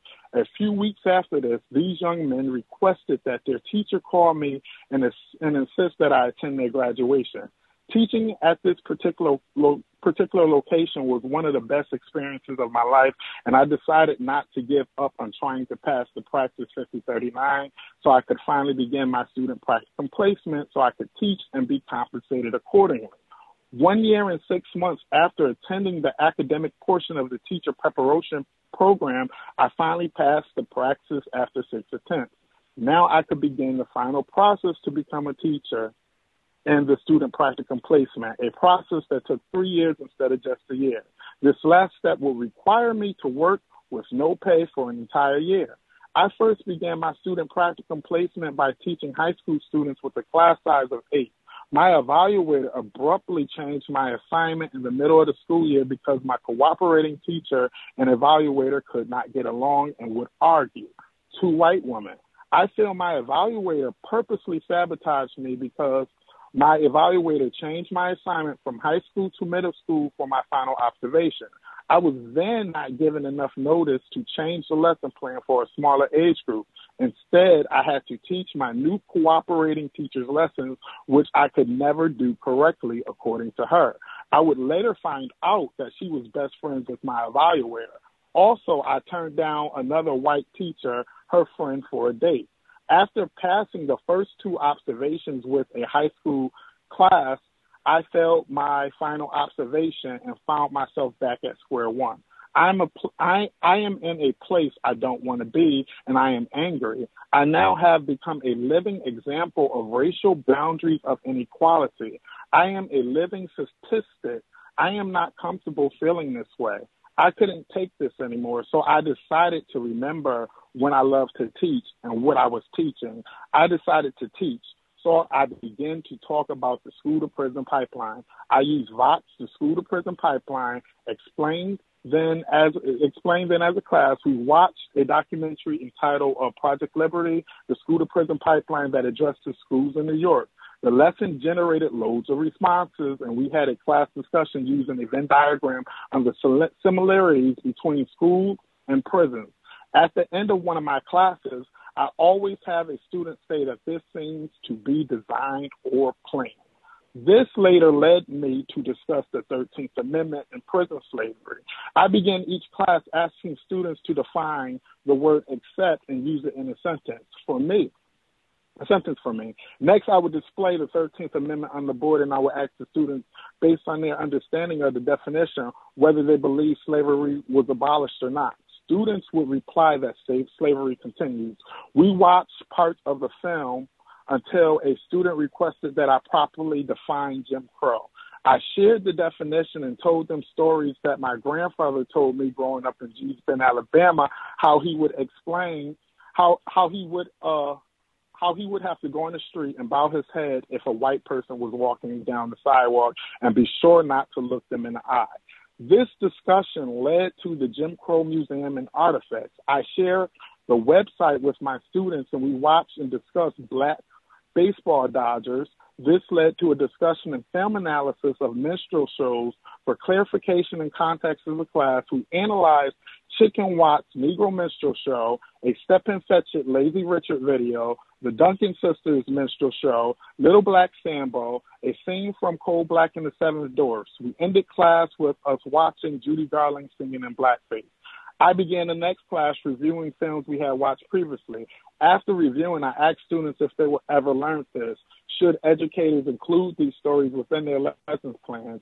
An overwhelming majority of my students felt this needed to be discussed and taught. They thanked me for doing so. I then took the time to explain Critical Race Theory by Derek Bell and Intersectionality. This led me into a discussion on Tommy Curry's The Man Not and how black men are not considered to be men within the system of racism and white supremacy. I kept getting asked, who's that little boy on the cover of The Man Not? I had to explain the story of George Stinney. Later on, we watched the current movie about George Stinney's electric lynching. The students were excited about learning about the books I had read. I decided to bring in books from my library. I brought Without Sanctuary, Lynching Photography in America, the ISIS Papers, Lies My Teacher Told Me, Deadly Monopolies, A Terrible Thing to Waste, Environmental Racism and Assault on American Mind, The Delectable Negro, and Medical Apartheid. My reasoning for bringing in the books was to show students where I got my information and where they could find it. Daily, I tried to reinforce how you must always read because what someone tells you might be incorrect. All of my students kept requesting that I bring back in the book Without Sanctuary. So later on, I decided to purchase the film Lynching Postcards, and we discussed lynching past and present. To date, as a class, we have listened to part of an episode of The Cows with John Potash, a lecture by Dr. Francis Cress-Welsing, and we have also watched Hidden Colors 1, 2, and 3. Currently, we are watching The American Legacy of White Supremacy, featuring Dr. Welsing's last appearance on film. We have discussed cannibalism and buckbreaking. I was asked why I don't have children, and I decided to share Neely Fuller Jr.'s 200 questions with my students. I try to stay under the radar by not having conversations with my colleagues. We are supposed to stand in the hallway, but I don't because of the pandemic. I was recently stopped in the hallway and congratulated by a white teacher because a student wrote a poem about the school-to-prison pipeline. The teacher later labeled the poem as extraordinary. I pretended not to know what he was talking about and thanked him for this information. I have become a very popular educator, so I remain cautious. I never assign any readings because, believe it or not, most of my 11th and 12th grade students read at a second grade reading level. Any information regarding what I'm teaching, I will plug in personally on their laptops. I now have students I don't recognize stopping by my class before class starts to get advice.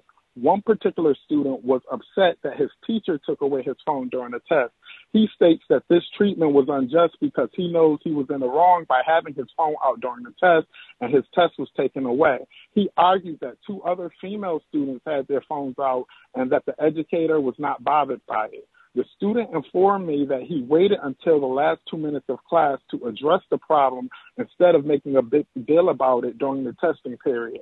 After the class, the student informed me that his professor told him that he did not see the other girls with their phones out and refused to give the student another opportunity to retake his test.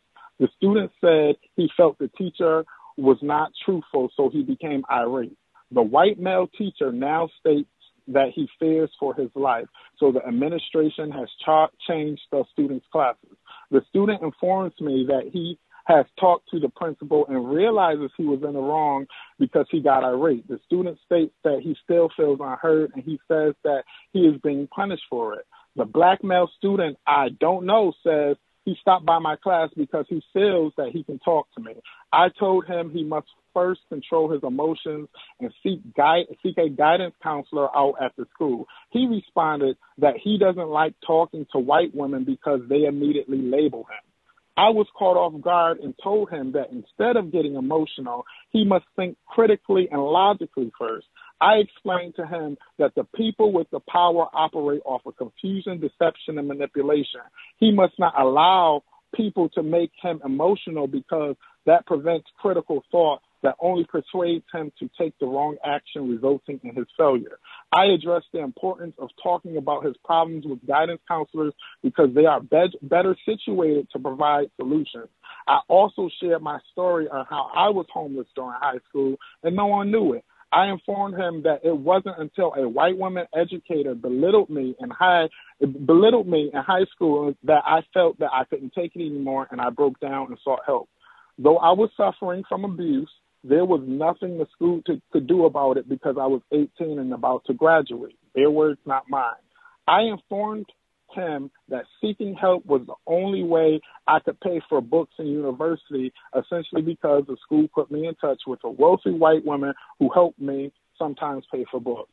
Currently, I am updating my resume and applying for other employment opportunities. I will no longer pursue teaching. Thank you, Gus, for all the work you do and the yoga retreat. Thank you, non-Crimson grad, for your insistence that I write all of this down. That's all for now.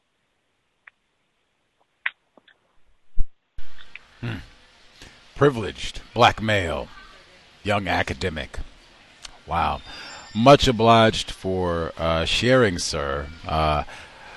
Glad you were able to write all of that down. Kudos for non-Clemson grad for encouraging that. Might even be able to write a book to kind of document your experience. I think it's one thing to kind of get reports where they say, yeah, we have 5 black male teachers in the entire United States. Like, it's one thing to hear, like, it's no black male teachers, but it's another thing, like, to hear, hey, I'm a black male, privileged, but a black male.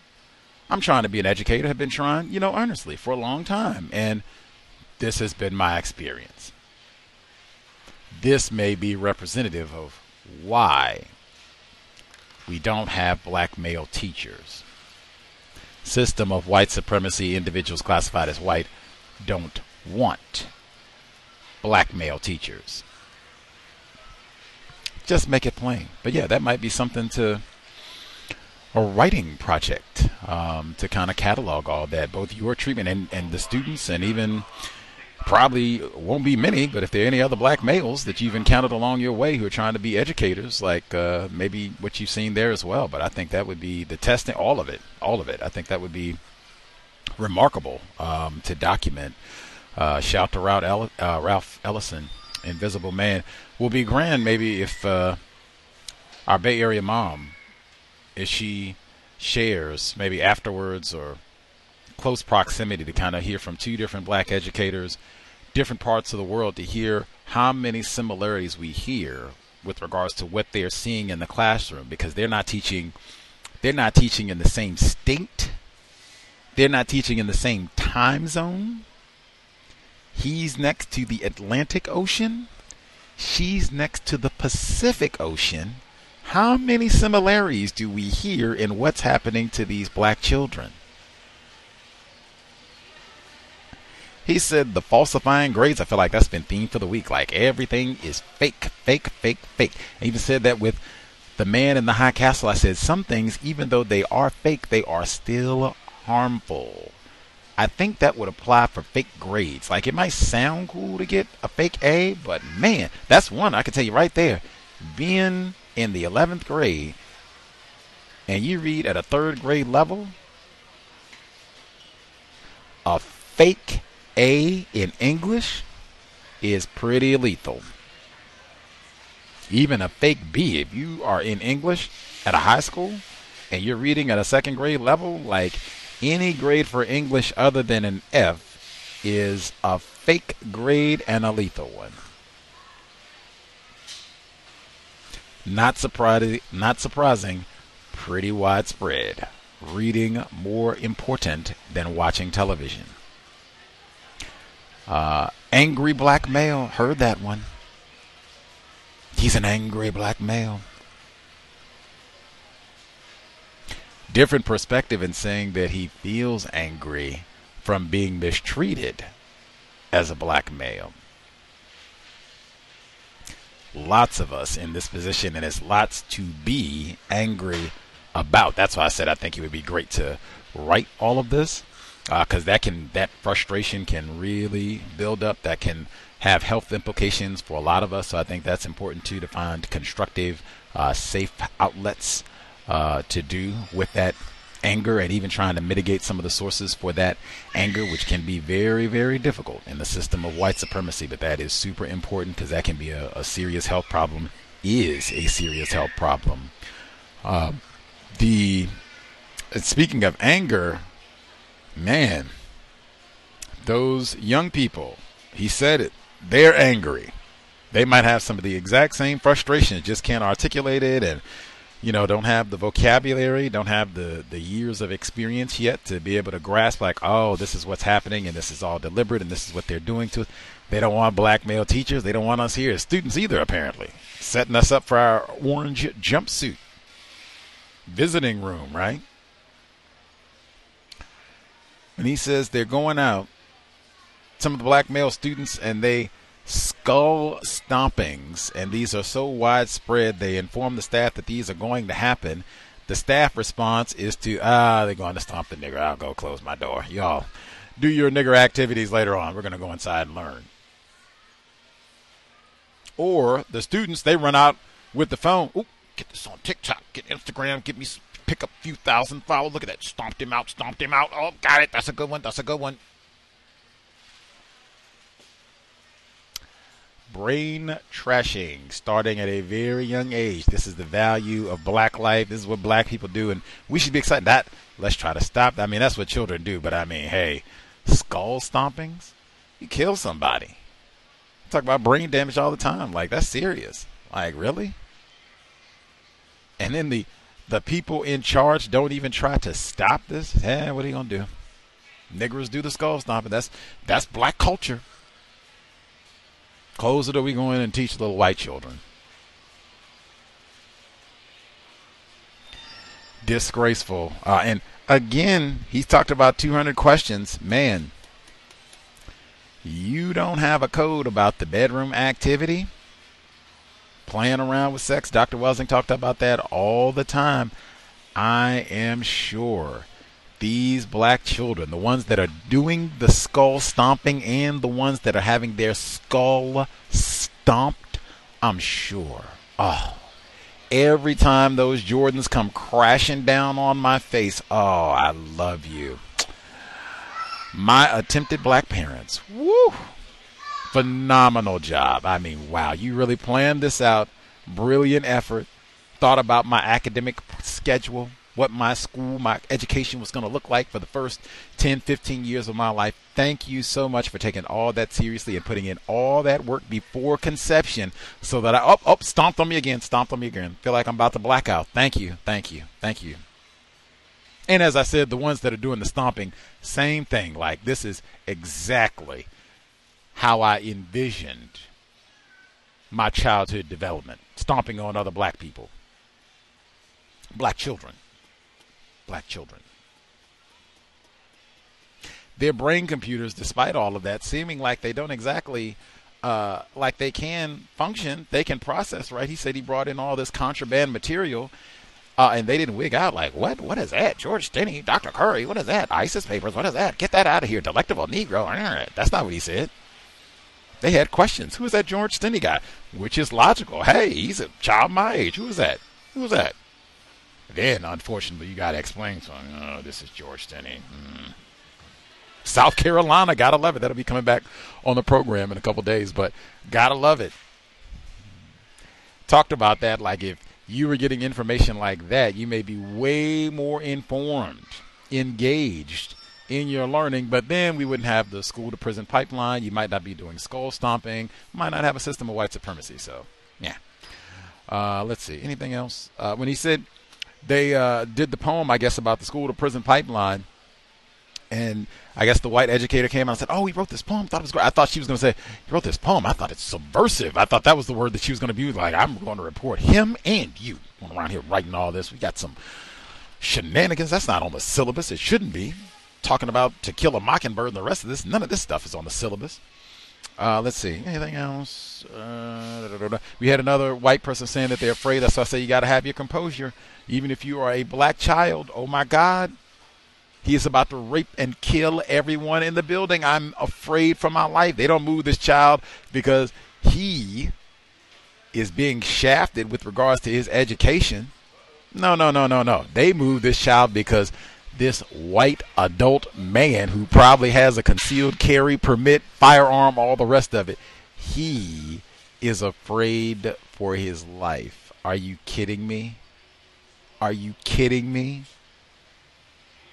Again, I am certain this young black male, oh, I love my parents. Thank you. Good looking out. Thank you.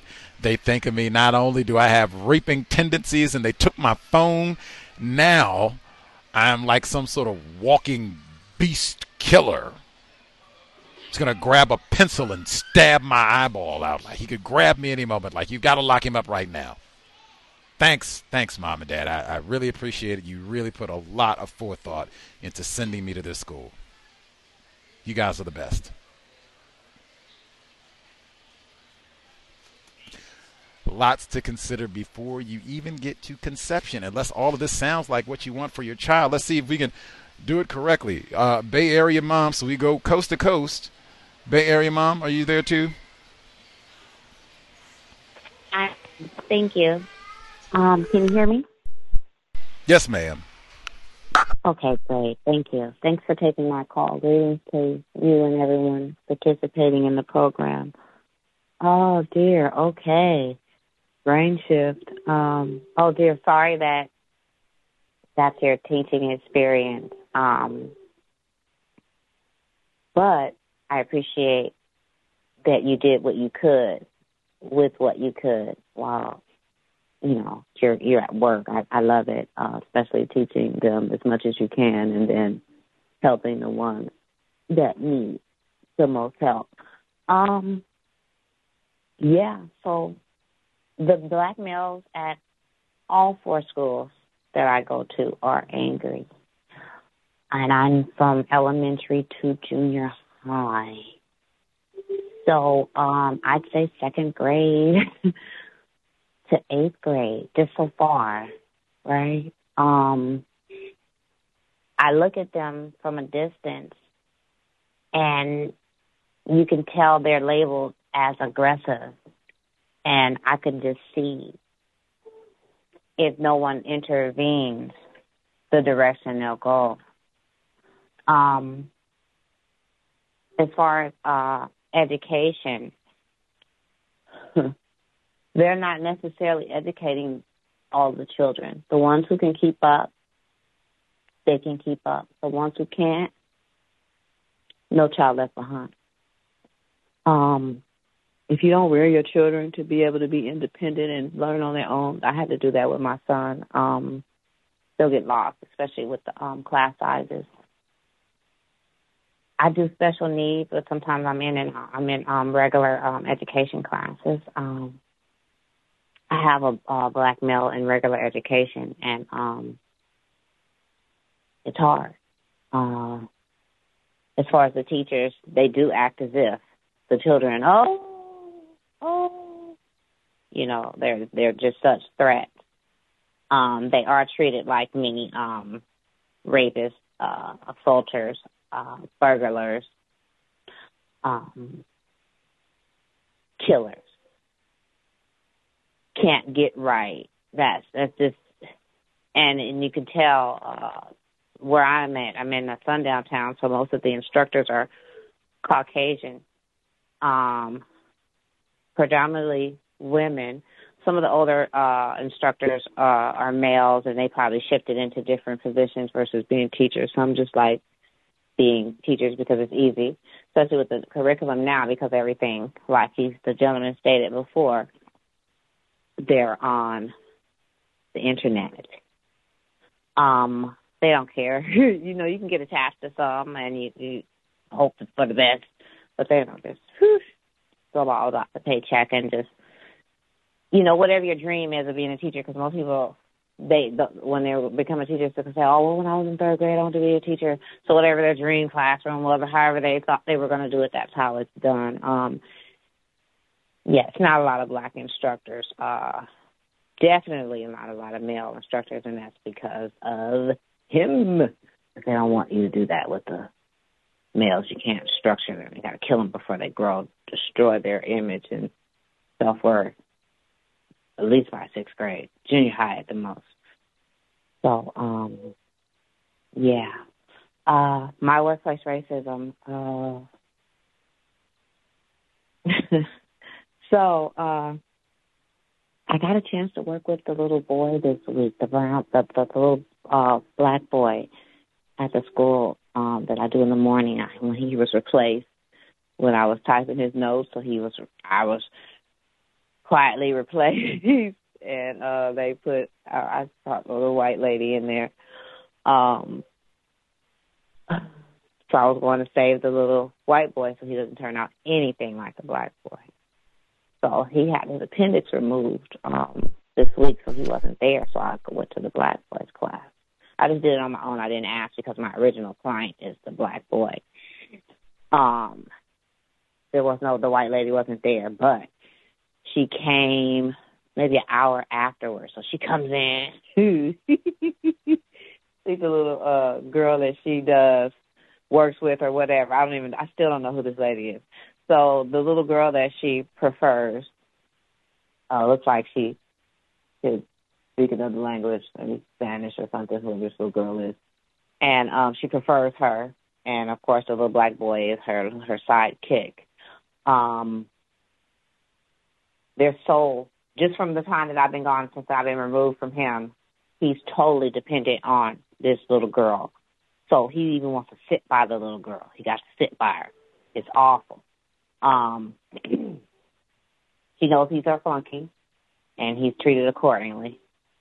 And he comes, he's like, I'm going to sit back here. So we go to Art. He's going to sit back there with her. Our teacher said wanted him to sit up in the front, because she already has to deal with this stuff. However often she has to deal with it, she already knows that's not a good recipe already. But the Caucasian lady has them sit next to each other so she can terrorize them all while they're sitting there and make this other little girl feel comfortable. So this lady said, sit up here. He's, no. So she's like, no, come sit up here. No. So I was like, oh, no. She needs you to sit right here. That's why she said sit up here, because that's what she wants you to do up here. All this noise. Fine. So he has his back completely turned to the teacher, because he's going to look at this little girl, because that's just how codependent he is on her in class. Awful combination. So this little girl, she fidgets, she plays around, she flip-flops like a seal. She's all over the place. She's doing anything other. She is just all over the place in real time. Oh dear. She's a jumping bean. She's all over the place. She'll pass gas. It's funny. Then here he goes chiming in. No. So now he's mad. He doesn't want to listen. So it's about 3 of them that probably need an extra push. So I asked the little boy, do you want to, I said, do they ever call your mom? He said, what? I said, do they ever call your mom? He said, no. I said, well, I am. And he said, you don't know my mom. I said, yes, I do. Fine. So he turned around. And they get these kids have these, I don't know if you guys, you got to remember it, the Beanie Babies. So now these kids, I don't know, they must have recycled Beanie Babies, so now that's what's hot in the streets. So these kids have these Beanie Babies. So he had one and another little girl had one. So I had to take both of them because I need you to listen to the instructions so you can get the lesson. Another issue is the children don't have the patience enough to listen to the instruction and follow it in a timely fashion at all. I've never seen anything like it. The attention span like this. Do you ask them to remember anything? Nope. People they can't even sit for a 5-minute video all over the place, sitting in the block, standing on tables. So I was able to he was a little mad at me, but I was able to keep him in line by him thinking that it's possible that I could know his mama. So what I got from him today, so he had a test. His attention is all over the place. The attention span all over the place. It's awful because I don't know what's going to happen if nobody does anything. And that's why you have to have a concrete plan when you're having these children. And it doesn't seem like, not picking on anybody, it doesn't seem like the parents had one. I'm asking him because it's going to be a test on this information. I was there 3 days, but not all day. I leave at 10. So, like, okay, what's this? What's it? So the teacher's asking me just to have him follow directions. Now, the first day I had to read the chapters to him. He wasn't paying attention to nothing. Then I got this little girl, because the Caucasian lady never came back to that class. But she was able to pop in on art and pop in at PE and totally disrupt everything. So now she's looking at me like, dang, I might have to ask you for some help. Hey, could you help me too? So, okay. But her help was typing the information for her. That's what she really wanted me to do because that's what the white lady does. She'll get to typing away like she's her secretary. Okay, now what else? And so that's what the little boy wants me to do too. But I was making him do his own work. I'm like, no, it's right here. It's right here in the book. Do this. Just write this down. I'm like, man, you got this. You could do this. It's nothing. You could do this. Just breathe. You could do this. So he did it. Even with the test, I had to take him outside, but he finished the test. It was hard. So he's like, I don't know. I'm so stupid. I can't remember. Oh, I hate myself. I'm like, wait a minute. Hey, no, you're not stupid. I am stupid. I hate myself. I can't even remember. I hate it. I'm not yelling at you. I hate that I can't remember nothing. And I was just, that's so frustrated. So I got him through the test. I had to do a little extra, and I'm glad. The black teacher is black, so she's working with me because I had to tell her I don't want him to see him go down a destructive spiral. And so she knows that I'm there to truly help, so she'll try to work with him too. And she did rearrange the class around a bit so it looks like he's not stuck in a circle, because before he was in groups, table groups. He's of no value to a table. He can't support the table. But if he's separated and everybody else is separated, he doesn't feel excluded, and he can keep up or kind of blend in. So I had to take so teacher asked me after recess, could I take the little girl out and have her finish her test? So I was like, sure. And the little girl got water in my mouth. I'm like, girl. So now she had to walk halfway across the school to go spit the water out in the grass and come back. Like, I was going to get to typing. Nope. I don't know. I said, so what do the questions as a test? Well, I don't know. What you mean you don't know? You was just sitting in there. I was outside all the time. What you mean you don't know? I don't know. You don't know? I don't know. I'm like, look, what is the question? I don't know. I'm like, look, read this stuff. What do you remember? I read, you were sitting next to me on Wednesday when I read the chapter 8 and 9. I don't know. So I had to figure out a way to jog her little memory so she could type. She was like, well, since I typed, she goes to tell me, since I typed in these two, can you type the rest? I said, no, this is a test. It's not a regular assignment. It's a test, so you got to do it. So she did it. Yay, go into class. But my instructors, last one, the Caucasian teacher that yells at the kids. So she yelled at me last week because she's not there this week, but she yelled at me last week because she said, okay, the little girl needs her water. Her mom wants her to drink plenty of water all day, so I need you to make sure, you two black girls, I need you two black girls to make sure she gets her water, so you can put it on her desk. Just make sure she gets all her water, because her mother was very upset that the day this black girl wasn't there, she got sent home because she was dehydrated, so I need her to have plenty of water. You guys understand? I don't understand. I don't even know. I'm not even interested. So, and that's just how I look. That's probably what I said. she went back to the class. So then she tells outside to recess to remind me of this water chore. And I was like, I don't know what you want me to do. So she said, I told you what I want you to do. I want you to give her water. It's in her backpack. That's what I want you to do. I told you already. Make sure she drinks plenty of water because her mother said she needs water. I said, I don't know what you want me to do. I don't even understand any of this. I don't know what you want me to do. So I guess she got mad or something. I don't know.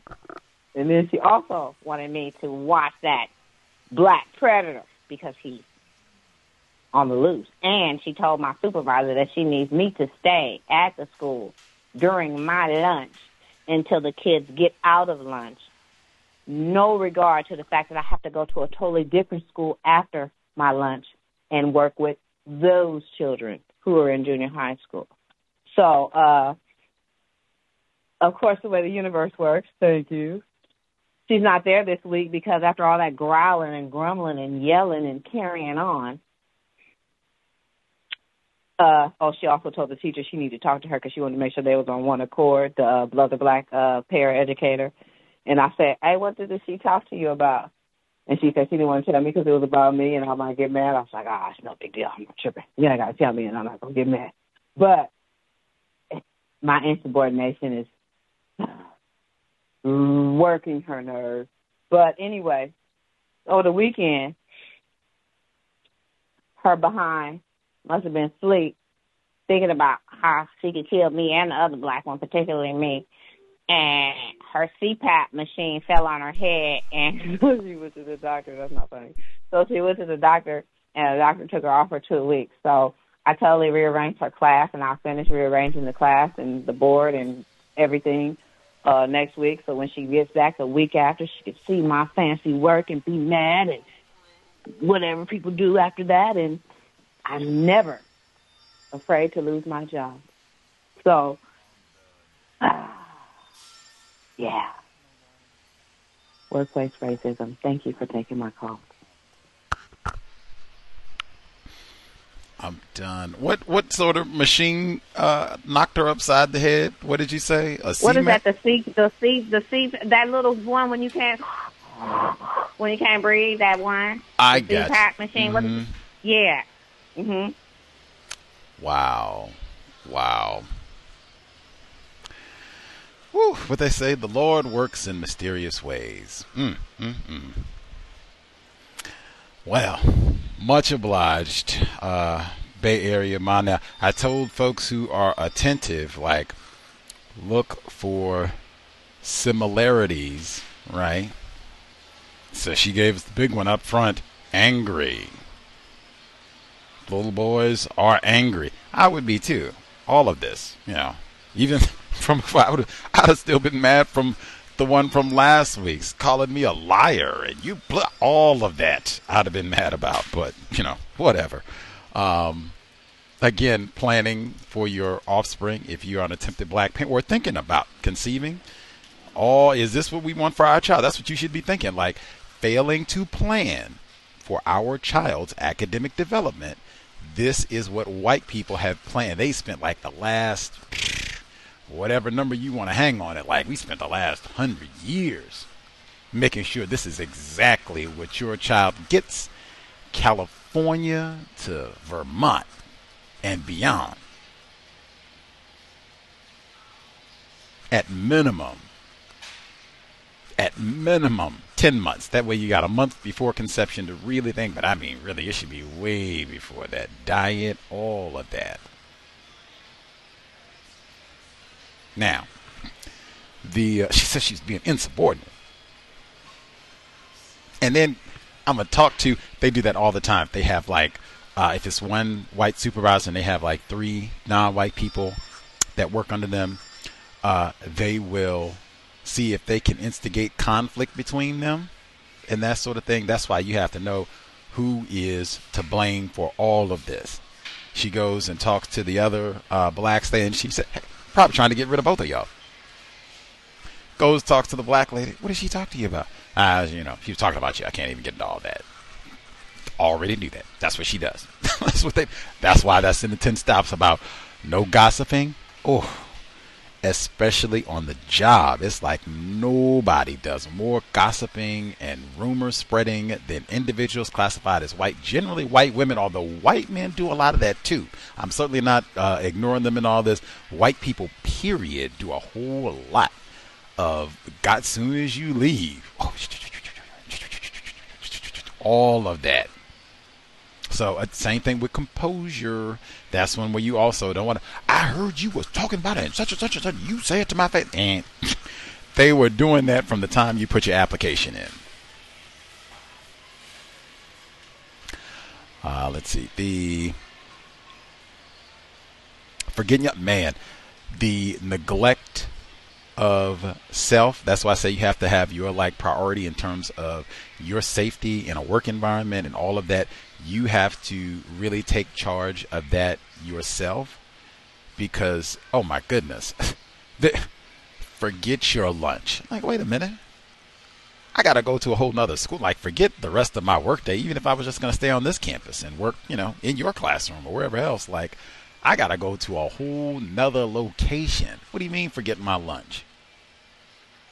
I'm saying that sort of attitude is rampant with black people, period, in the workplace, but especially academic settings like this. Total disregard. For your planning time, self-care, bathroom time. I talked about that myself. I used to get in trouble. I'm just trying to go to the bathroom. I'm going to be in this classroom from 9 until 3 this afternoon, maybe even later than that. Might not get a lunch break. Can I just go to the bathroom? Oh, toxic black male. Speaking of toxic, they go out to lunch. Now you got 2 tasks. Now you got to be water. You got to be the water wench. Make sure that she has her water every hour or whatever it is, whatever in her backpack or all that. Make sure you drink. Incidentally, why isn't it for all the students as opposed to milk, all that other nonsense? Why isn't everybody drinking more water? That is dangerous. We talked about everything else in terms of malnutrition and Oreo cookies, sodas, sugar, all that nonsense that they eat in the school. And then they'll play around and give some fruit snacks. Can't even give you an orange, right? Or a peach, anything like that. They're in California, so they got all kinds of fruit produce and everything. They got to come in, and she's in Bay Area, so they got farmers market on every other corner all the way. San Francisco, Berkeley, Oakland, Hayward. You could go and get all kinds of yumminess, anything you want. They could be eating delicious, organic, grown right here. Nah. And then on top of that, dehydrated. Are you serious? Your brain computer does not work well when you are dehydrated. You want to talk about somebody blew it and accuse me of being a liar. You can't even make sure that we get enough water in our system to not get home and be dehydrated. That's a disgrace. That right there, school to prison pipeline. Anybody, if you've been dehydrated, get dehydrated and then sit down and, okay, we're going to give you an exam. See how well you do. Anyway, and then they give you some milk, what have you, or a soda, much less you're dehydrated. Here, yeah, get this Pepsi. Yeah, get that in you.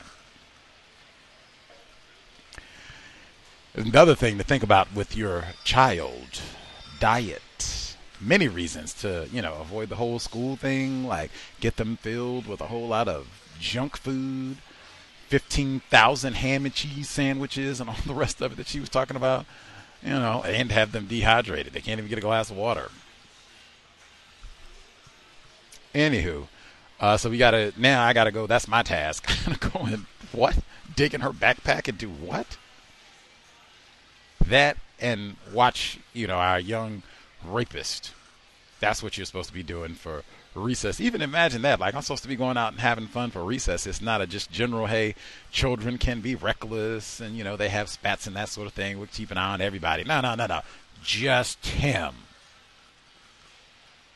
Imagine that. Good Lord, every time I move, it seems like they move ready to come and fuss at me about something. Man. Thanks, Mom and Dad. I appreciate this. Greatest experience of my young life, having a warden look over me at 8 because I'm a predator. with raping tendencies. Good looking. Appreciate y'all. Let's see. Love it. It seems just so much of kind of both of what we heard. That's what I said. Like, kind of pay attention to see what we see in terms of similarities from young academic and our Bay Area mom. Like, this is deliberately unplanned.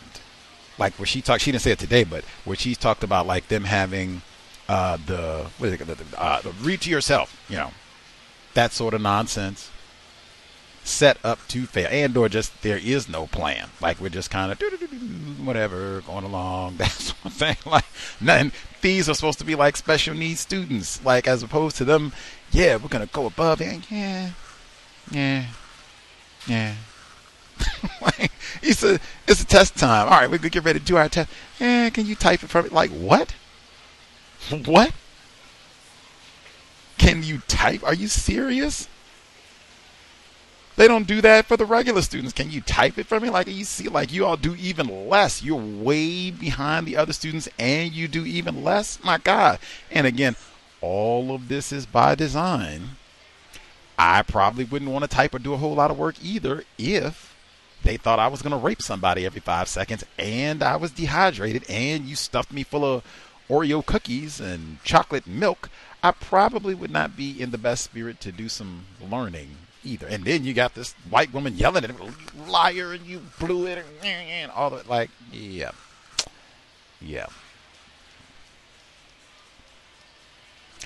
Anywho, it will be phenomenal when she gets back in 2 weeks after you all have. I mean, that could be amazing. Like 2 weeks is a really long time for children. Like they experience. I mean, it's just. I could be wrong, but I think younger people, like they experience a day like, oh my gosh, it's a whole lifetime. So 2 weeks is a huge amount of time for them to have like maybe structure and the absence of a direct race soldier have an immediate impact over their learning experience. Like, wow, they could really have a joyful time, like a informative time over the next 2 weeks. And then it'll be interesting to see her behavior when she gets back and see like you change things around and the students might be doing better and all that. Like, oh my God, it'll be a whole new season. In fact, right, they'll move the clocks for it. It'll be like a new universe when she gets back to the class. Like, oh my God, I'm gonna kill her, that nigger. Both of you, she'll blame both of y'all. You more primarily, but both of you all will be to blame. Vengeance. Insubordinates, that'll be it. Insubordinates. Much obliged, Bay Area mom. Independent learning, very important. Hopefully when you do your conception, you'll have planned things out well in advance and you'll have a great academic institution for your child, or you're doing homeschooling or a combination or whatever, but that will be a component of that process. Learning for yourself. And it's so easy now. You can whip out your phone and get online. There's so many resources. Learning on your own, so you don't have to be on someone being there to hold your hand and have a lesson plan and all this. That, hey, I know how to research, to find information. I have a thirst for being curious and learning. Very important to pass that on to young black children, especially black males, given what we've heard. And even maybe talk to your child and see how they feel about school. Make sure you're doing that on a regular basis. Because, I mean, wow. If any of these children that we've, heard about the skull stompings, I'm sleepy, any of them, what is how do you feel, about this teacher? How do you feel about your teachers? How do you feel about this school, classmates that you're, all of that, Talking, especially given what we've experienced the last 2 years, have those conversations with your child like regularly, and where you can look in their face and really pick up on their nonverbals when you're talking about these teachers and the school and all of that. If they're there, right? Much obliged, Bay Area mom. Number again, 720-716-7300. The code 564 943#. Press star 61 if you would like to participate. Email is untiljustice@gmail.com.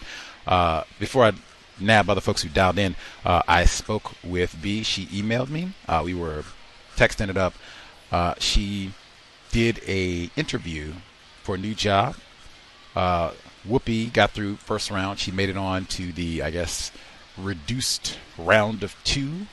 If anyone has any tips, suggestions that they would recommend, I guess, for B specifically, and or folks in general as they're moving through the employment process, job application process, if there are specific questions that you would ask, I would definitely inquire about the COVID-19 situation, like what's their policy currently in the workplace, and since it's evolving, like where does it seem like that policy is going moving forward? That way you can inquire about, if it's a hybrid situation, are you going to be able to work from home? What's the protocol if someone tests positives, like tests positive for COVID-19 or what have you? I would try to get as much clarity about all of that well in advance so there's no confusion, and if you can manipulate things to your side, great. And I would also obligatory, you got to ask about sexual harassment in the workplace, because that is so widespread, and I think that is a great one. You asking about that question while you're going through the hiring process, I think that sends a signal right there. Oh, wow, we got a serious candidate. They're about rules, proper behavior in the workplace. This shouldn't be a problem for them, and they will be expecting correct behavior. Like, this is not a nigger to try. Like, I think that's a great flag to send up, metaphor, great signal to send out at the very beginning. Don't even think about it with all that, like, bam, policy and procedure says this is what to do, boom, boom, boom. This is how you all handle that. Okay, good to know. But if any folks have questions that they would recommend, suggest that be asked, or things that she consider as she's kind of moving through the interview process, and or if you just want to send her some well wishes and all of that, hoping that she gets a great improvement over her current work situation with a enormous salary boost. Let's see, star 61. Other folks who dialed in with a hand up, if you have, and forgot we had suggestions for our caller who wrote in. So she said she had a white woman, who was micromanaging and all that, but specifically she was calling meetings on like a regular basis where they're supposed to have like a 30-minute conversation about non-work related activities. What are you going to do this weekend? What do you do on your free time? That type of a thing. Where do you hang out at? How would you all handle this? Would you like lie? Would you fabricate, whatever stories to tell? Would you, just be truthful? Would you try, hey, I don't talk about all that? How would you respond to all of that? And then also she said that this white woman told her, don't do too much thinking. I do the thinking around here, gal. You just do as told. How would you handle all that as well? If you have any suggestions, that would be grand. Let's see. Other folks who dialed in with a hand up, proceed. Can I get in here? Our caller in Ohio. Go Buckeyes. All right. Hey, Gus, I'm impressed with you because you're similar to me where I don't have any kids. But one of the things that I have noticed about you greatly is you seem to think about the outcomes that happen for these kids that are out there. And one of the things that I'm seeing now that I'm much older is what occurred for people in my generation, in particular early millennials who've had kids when they were younger, seeing how they're now adult kids' lives have turned out and hearing the stories about their upbringing that at the time, you were seeing things but didn't necessarily understand it. So I'm impressed with your willingness to always have a level of care for the next generation, because in all honesty, I very rarely have seen that out of people who actually have kids. They seem to have a view of their child as if it's a vanity project, as if it was like going to the Porsche dealership and buying the Porsche, but then after a while you get sick of having to pay $2,000 a month and you just like, I can't wait for this lease to be up so I can send this thing away. Like, that's what I've seen out of it. So I can only imagine some of the terror stories that this next generation, that'll be the children the grandchildren of millennials. So I applaud you for that, man, because that's extremely rare to see a person who has that type of focus and dedication and wanting to, think through a process and help people try to protect the children. On the lady who was talking about her boss wants a 30-minute phone call about non-work essentials, keep that simple, because that's just a setup. You know what I'm saying? Business is business. That's why when you hear people say it's not personal, it's business, I'm not saying that you shouldn't take certain things that occur personal because it can be an attack on you, but in terms of the business side of it, it's about getting work product out of people. So when it comes down to it, even though she's saying it's a conversation about, non-work stuff, she's still trying to figure out something about you. You know what I'm saying? It's like one of the things that I noticed white people used to say to me quite a bit is, you're not easy to read. And I think about, like, what does that mean? And what I realize is if somebody can't read you easily, they're not going to understand what you value, what you care about, and then how to take that and use it against you. You get what I'm saying? When they can't figure that part out, they're dead in the water, and it actually exposes them because they're going to have to keep on probing, trying to figure stuff out, and their demeanor around you, the way they'll carry themselves around you will be different because they don't feel comfortable enough with you because they don't understand how to exploit you. So I'd say keep that real stupid simple. I get asked for, let's go hang out and all this other stuff, and I ask the person, well, what are we going to talk about? You know what I'm saying? If it's business, then I have an interest, but even in that, I still focus on keeping it to the business because people like to do, let's go hang out, get some drinks someplace, or we'll go out and get something to eat, and they just want to chat you up to see what you know or what information they can get from you. So even on the self-employment side, entrepreneurial side, we deal with that a whole lot. So we're very aware of those tactics because at all times we have to be aware of that. So I'd say keep it simple. One of the things I've seen, they always love to try to probe into your relationship to figure out what you're doing with your faculties, who you're dating, what you like to date, sexual habits, patterns, behaviors. It always will go down that road when you're dealing with white people because that's their go-to thing to figure out, are you open to what type of sexual antics? So if you do have to have that conversation, I just keep it very vague. Actually, I would say stay with Neely Fuller says, ask questions back to her. You get what I'm saying? So since this white person wants to talk about non-work essentials, we're going to talk about white people. But I'm not going to let you know we're talking about white people. So, hey, which one of your cousins come from the wealthy side of your family? You get what I'm saying? You'll cut that conversation real short because white people do not like to talk about money, and in particular, how money flows through their family. That's all I have to say. But, Gus, big props to you, man.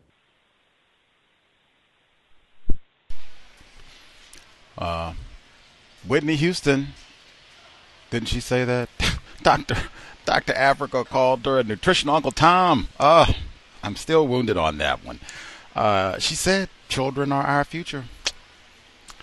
Keep that in mind. Very important. And Dr. Welsing, she used to talk about that all the time. If anything, that is credit to Dr. Welsing because she talked about that every single time that she came on this platform and pretty much every time that I heard her speak about white supremacy, racism. And she was a general and child psychologist.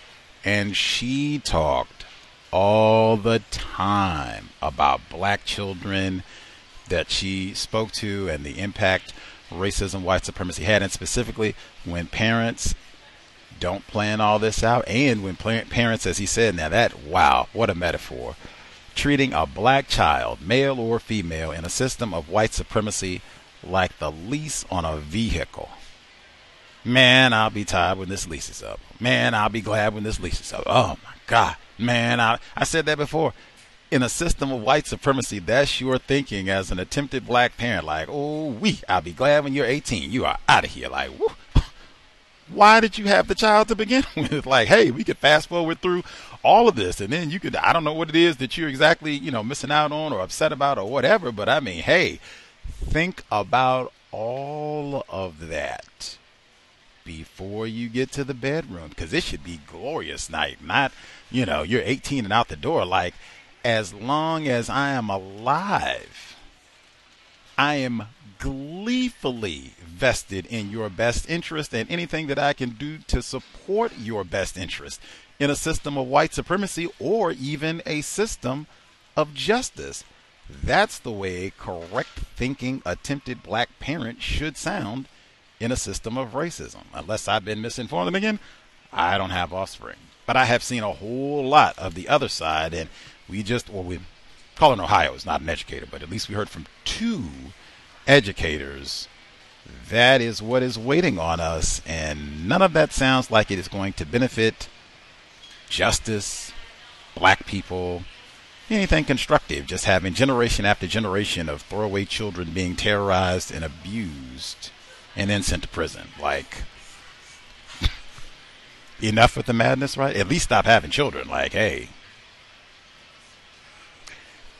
Anywho, sobriety would be best. Get that one again. I would get that established too. Like, man, you start a new job. Like, oh, I am all about sobriety. We had the caller who suggested, as has Gus T, hey, I've had major issues in my family, people that I care about, with substance abuse. I just don't put myself in certain environments because that's been a huge problem. And I think that's exactly what oh, wow. Okay.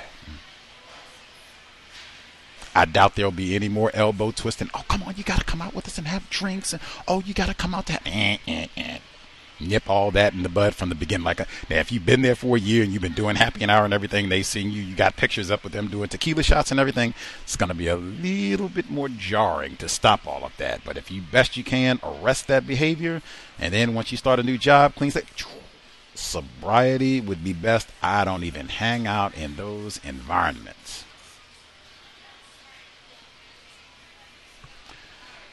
Let us see. Other folks who, much obliged, caller in Ohio. Other folks who dialed in. Again, if we have any suggestions for the young lady with the micromanaging boss, or if you have any tips for B, questions going through an interview. Other folks who dialed in with a hand up, proceed. Hello. Hotep. Greetings, Irie in Louisiana. Hi, Gus. And thanks for letting me speak tonight. I was going to call and listen, but of course, things have come up that I think I can help with. But as far as being an attempted parent, it doesn't stop after 18. I mean, even my mother, she's the only parent I have left. She still mothers me in certain ways, and I'm not a minor by a long shot. So that goes until, you leave the planet. And it hurts me to witness people speaking that way about their kids. And I just finished having a meeting where people were mentioning how to get the parents interested in the Black Student Union at the school that I've been, I guess you could say volunteering. Is technically, we're going to get paid for it, but I was basically nominated to do it because of my concerns. And everybody's stumped on how to get the parents involved, and their kids are in the club. So, yeah. But I was speaking with, I just wanted to mention, we talk about hanging out with white people on the job, and you mentioned somebody having an appointment with someone at work about stuff not related to work. And I didn't realize this, perhaps because I'm not in the traditional workplace anymore and I don't substitute teach anymore. But I've been helping a friend of mine out with some health issues, and she has major depression, and she admitted that she was suicidal slightly. And she brought up that she hasn't been getting invited to outings with her coworkers. And I asked the makeup of the coworkers by so-called race. She mentioned one black guy that she doesn't interact with at all because she works at a gym. He's a trainer. all the other people are like supporting staff. I guess they, register people or clean up or whatever. I don't know.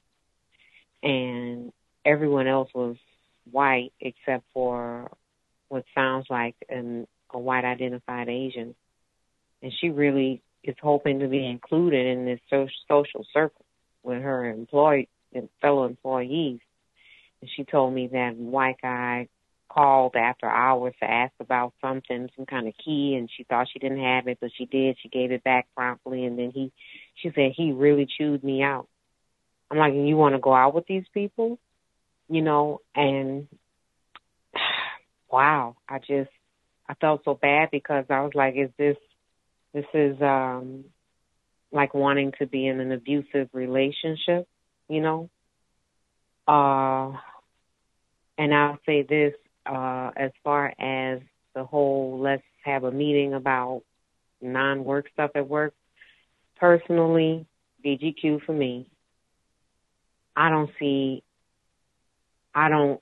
understand, and maybe the person can say how they would have leeway to tolerate that activity, but I can't even perceive this person, and I think it's a female, so I'm thinking my female instinct is maybe the same.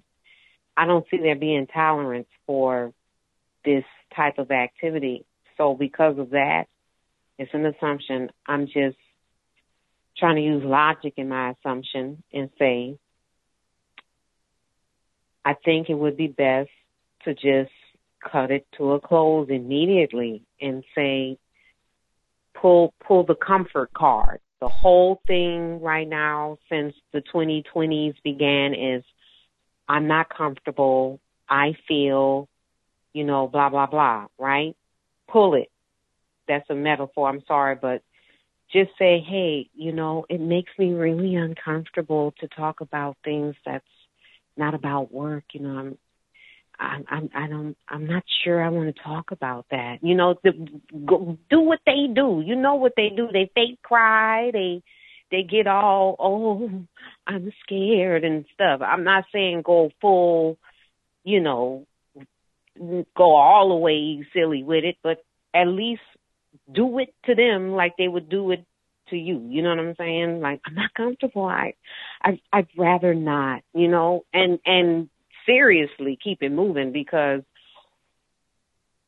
what else is the meetings for? Like, I need to know a little bit more. Like, were y'all cool before or something, and now the person is in charge of you, and now they want to catch up old times? For a person that don't have no interest outside of work in your life to take and want to interrogate an employee about things that are happening while they're not at work specifically is alarming to me. And I'll mute my line. Hotel.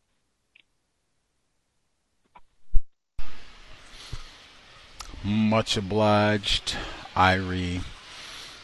I think for that strategy, a key word that white people would employ: boundaries. I think they would find a way to work that in. That I think it's important that we have, appropriate boundaries in place between, what's workplace, what's personal. Ashe. They would work. They would get that word in there somewhere. I think that is a good one, like, to write down. Even if that's, you want to think about that strategy for anyone out there, I would get that word in there, boundaries. I think it's important that we have appropriate workplace boundaries. But yeah, that's a great one for Irie in Louisiana. So that way folks can have a variety kind of to pick from. But I think, taking the comfort, the enjoyment, because all of who does that? Like, we're going to have 30 minutes to chat. Unless we are like homies. I guess if white people do that sort of thing, if it's going to the golf club type of a thing, where at least with that, like, hey, we're playing golf. Like, if I'm into golf, like, whatever. Like, I can work on my putting game and all that, work on my long game, whatever, while we're out here, enjoy the nature. It's better than being in the office. But we're going to sit in the office and talk about our weekends and vacation, you're plotting and scheming to get information to use against me. What they say, the tacky racist metaphor, I won't even say it, but they'll say, call a spade a spade.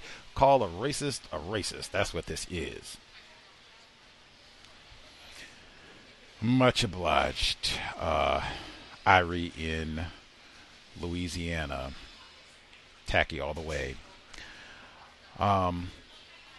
Let's see. Other folks who dialed in, if we missed you totally, if you have like your own situation and or you have suggestions, right, for any of the folks who dialed in, this talking about vacations and all that nonsense, that situation, be going through her interview process, the COVID situation and how that's changed in your workplace, meaning like the protocols and all, or if you have your own details to share, feel free. Folks who dialed in with the hand up, if we missed you totally. Can I be heard? Yes, ma'am. If you could speak up a little bit, that would be grand. Yes. Can you hear me, Gus? Beautiful. Caller in Virginia. Yes, okay, ma'am. Great. Greetings to all. I have a little thing to share that just happened just a couple of hours ago, so I wanted to hear some feedback on it. I was having dinner with two friends, victims of racism, two fellow Black folks. And one of the persons who was there, a female, she kind of shared an experience that she had in which she was interviewing somebody. She's in a hiring position, and she was interviewing a Black male victim of racism. And through the interview process, he started talking about racism. And so my question for the folks on the call, if you have some feedback, because it was a very curious story, she said that everyone else on the team who interviewed him, all white males, raved about him, thought he was a very good candidate. But in his interview with her, he brought up racism, and she felt that that was enough to perhaps disqualify him from hiring. So I'm just curious as to how, people are dealing with this kind of thing. Does this happen in interviews? I've never experienced this. So not only do I think it's not a good idea to talk about racism during an interview, I agree with Mr. Fuller. You talk about, what other people want to talk about. It might not be the best topic to bring up. But if you were faced in an interview situation like this, where the other victim is trying to perhaps gain camaraderie with you by talking about racism or sharing their concerns about racism, do you think that's enough to disqualify them for the position? Do you feel like that's an inappropriate thing? And, how would you feel as a victim of racism being in a situation like that? And what would you do to kind of deal with the white people who didn't experience that in the interview process and actually raved about this candidate, thought this candidate was a good person? Does that make sense, that story that I'm sharing? I'm just kind of curious about what anyone might think about. Wow, we have lots of our yoga retreat alumni with us. So our caller in Virginia, she was with us in VA, young academic. Indeed. He was with us in VA and in Florida. Non-Clemson grad with us in spirit was mentioned. He was also with us in VA. Whoopee, yoga and wellness to everyone. Plant-based, eat lots of plants and veggies. This is one, like, context. Number one, like, just off top, I totally agree. Like, wow, I would never, ever, ever, same thing. Let me pull it out again. So, if my mom, Neely Fuller Jr., Johnny Cochran, the late great, they are interviewing me for the job, even then, I don't think I'm bringing up racism. Like, well, brothers and sisters, this show has been hard on a Black brother getting it. Like, are you serious? Like, no way. Like, never, ever, ever, ever, ever. Like, it would have to be like that. What I just said, like my mom is interviewing me. Like, it doesn't matter what I say in the interview, I got the job. In which case, why am I even doing the interview? If it's that sort of thing, like we could have rubber stamped this a long time ago and waste time. I would never, ever encourage a Black person. It would be the exact out. Like, you do not ever bring up race, even if it's a Black person interview. Like, is this some sort of like, brother man, you know what it's like for us colored people going through it, and whitey been like, what? If it was that sort of thing, like, no, that I don't know if that would be enough to disqualify somebody, but woo. Now, if it was they brought up racism in some kind of way and just saying that, non-white people are mistreated, and I've had lots of experience where I was qualified, and they took a white person who was less qualified, like they brought it up like that, that definitely wouldn't be something that would disqualify a candidate from me. Like, I wouldn't encourage that either.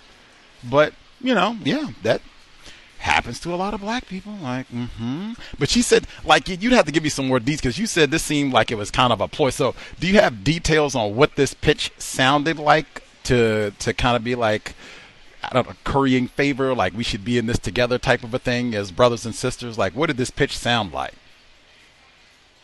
Well, she said he talked about racism, and then I asked more. She said that the first thing he asked her was where she was from, because she's from the Caribbean. So she said she's from, the island that she's from. And then he said, oh, I have a relative from there. And then he started talking about Africa. And then from there, he just started, I guess, I don't know what he said from there, but she viewed it as a conversation about racism. Those are the only three things that she said, though. So it could have just been her perception, because he mentioned the island and then Africa and his relative.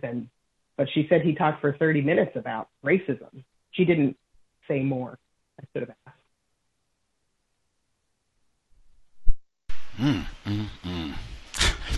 I feel like I could play the sound clip right. Like, black brother. Right. Woo. Okay, that's more. So I'm still not.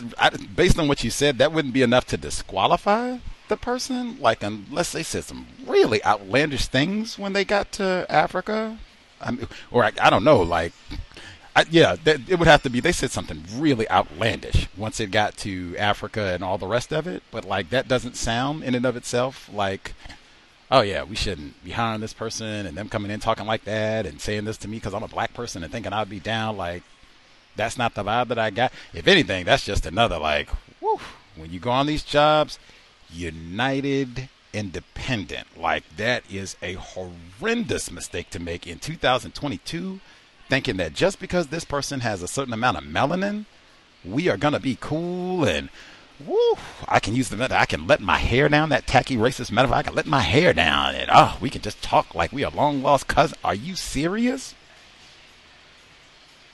That is, well, I can't say that's amazing, because we are confused about racism. That is a horrible mistake. I don't think that's a reason to disqualify someone from a job. But wow, if they got the job, that might be one where, depending on what type of rapport I had with the person, I maybe wouldn't do it immediately. But if they got, on the job and we got to a point where we were comfortable, I might even pull them aside and tell them that, like, wow, that is kind of risky.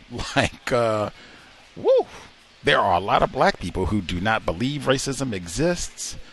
A lot of black people who would take offense at you, even whatever the person said. Like, yeah, there are many, many black people. Just because you are classified as black and I am classified as black, that does not matter at all. And you shouldn't think that it does matter going into an interview. Even once you get the job, you shouldn't think that way. Like, you're putting yourself in a very vulnerable position. They might go back and tell, she probably did go back and tell the white people that sort of thing. Like, oh my God, like, whew, that's painful. Like, to not get imagine that, like, the other white candidates are like, oh, bravo, impressive, stunning, we should hire him. The black person. And the reason to be not that I thought this person was not qualified, or they showed up late, their suit was wrinkled, fingernails were dirty, had broccoli in his teeth. No. Talked about racism, which that can mean so many things. Like, that's nebulous. She said Africa and the Caribbean. Like, he might not have even said racism. Whew. Do not think you have. Yeah, I'm sorry. Go ahead. Oh, I'm glad that you shared what you would have done, because that's how I felt in the moment. And I even said that what I would do is I would still hire the person, black male candidate, because, many times, we don't get the opportunities in these, jobs. If he's qualified in every other way, I would still hire him, But I would probably pull him aside afterwards and say, hey, just want you to know that might have not been the best way to go about things, talking about this topic. I would have done the same thing, but it's all hypothetical. She decided that it was enough for her not to hire him, so he's not going to be hired. But I don't know how she'll stand up to the white people who all liked him. So that's, the other question. But that's all. Thank you for allowing me to share that, because it was unusual sounding to me. Thank you. I'll mute. Black male privilege. Woo, my God. Deontay Wilder. Oh, my God. Woo. Black male privilege. Black male privilege. The white people like the person, and the black person gets the deciding. No way. Talked about race. Woo, my goodness. Brothers and sisters, I'm not. That's all I can say. It's painful though it may be. I am not surprised. That is it. The lieutenant governor. I forgot her name. The lieutenant governor in Virginia right now is a black female. She has made very similar comments, like we cannot sit around and blame white people for everything and talk about slavery and. She is the lieutenant governor right now. She got elected. That was part of her campaign platform. She took, less of my knowledge of current Virginia politics and elected officials is wrong. She took former Lieutenant Governor Justin Fairfax's spot, who also is accused of having raping tendencies. But I'm thousands of miles away from VA, so I could be wrong. But I'll double check to verify. I think I'll get her name and everything. Wow, that is... Well, I'll get my standing 8 count and get myself together. Did anybody, any more thoughts on that one? Going through the interview process, you mentioned racism, talking to another black person, thinking that you got a brother or sister on the hiring panel. And no, you do not. Any comments you want to get into that? We nab other people we missed. Can she please update us on what happens? Because this is something I would like to know what happens. And just wishing well wishes to be about the new position. I think you said it was be in Toronto. So success, Uja, and I'll mute my line. Yes, be in Toronto. Going through the interview process, next round. Yes, lots of well wishes. And best fortunes from all of us. Big increase in salary. Keep thinking that, putting that into the universe. Enormous increase in salary. Any other comments, situation? Wow. Woo. Composure. Sometimes you have to gather. Anybody have anything else they wanted to say on that before we get other folks?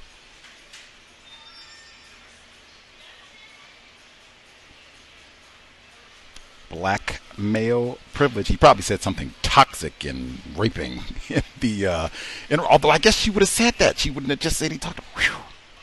I wish I had like a recording of what he said, because she said he talked for 30 minutes. Like that's a even that. Like really? Did he talk? That's a long time for an interview to like just give like an extemporaneous ramble on like the Caribbean and Africa and racist. Like that's a long time to talk to a stranger in a job interview. Like she didn't have any questions like to stop him at some point. Like he didn't expect her to ask any questions. Like he thought this was just, I can talk for 30 minutes with my black sister here about what the man has done to us. Like, woo.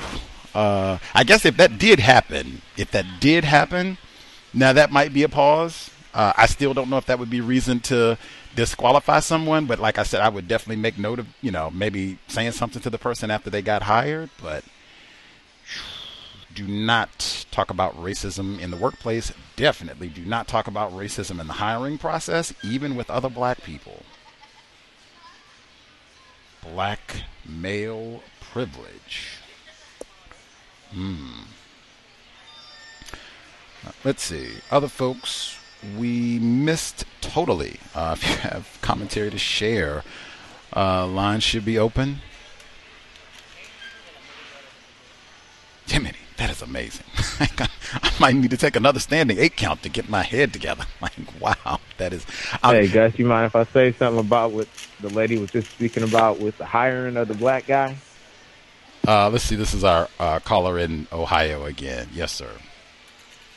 One of the things that I learned is that, keep the racist talk even with other black people, even from the business standpoint, even if you're the owner. Don't ever try to relate to a black person in a business environment off blackness, because just in the general sense of everyday life, there's not a oneness under blackness like there is with whiteness. Like, I've been able to hear conversations between people who are white who are getting hired. Hold on one second. I got to mute my line. The snow truck's coming down the street. Black brothers like brother of hell.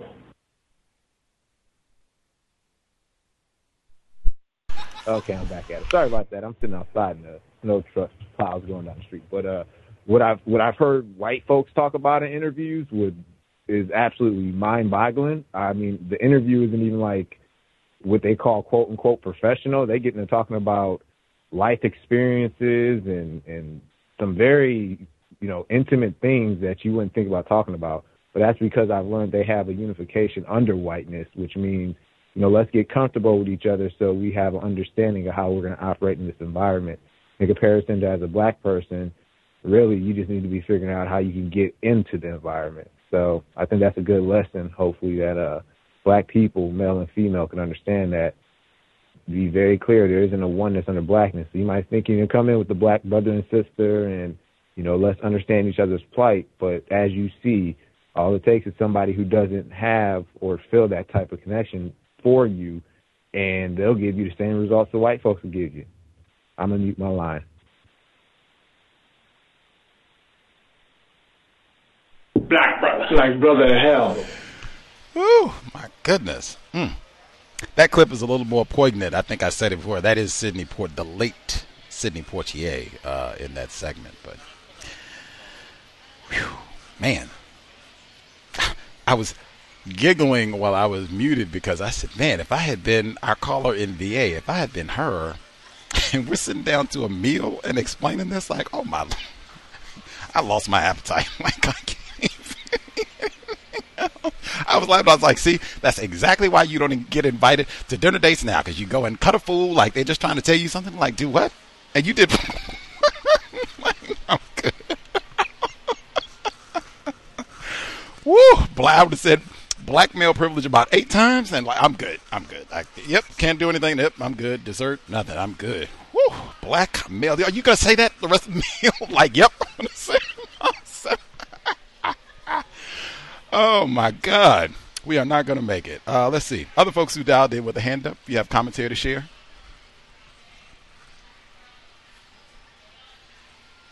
May I be heard? Our caller in Florida. Yes, sir. Yes, sir. Thank you very much, sir. Greetings to Gus, the host, the listeners and callers. Seems like it's been a bit of, quite a bit of misandry, black misandry going on at the courthouse. One was where a victim, unfortunately, again, was in a personal conversation with a white woman, the same white woman who has transferred to the segregated area,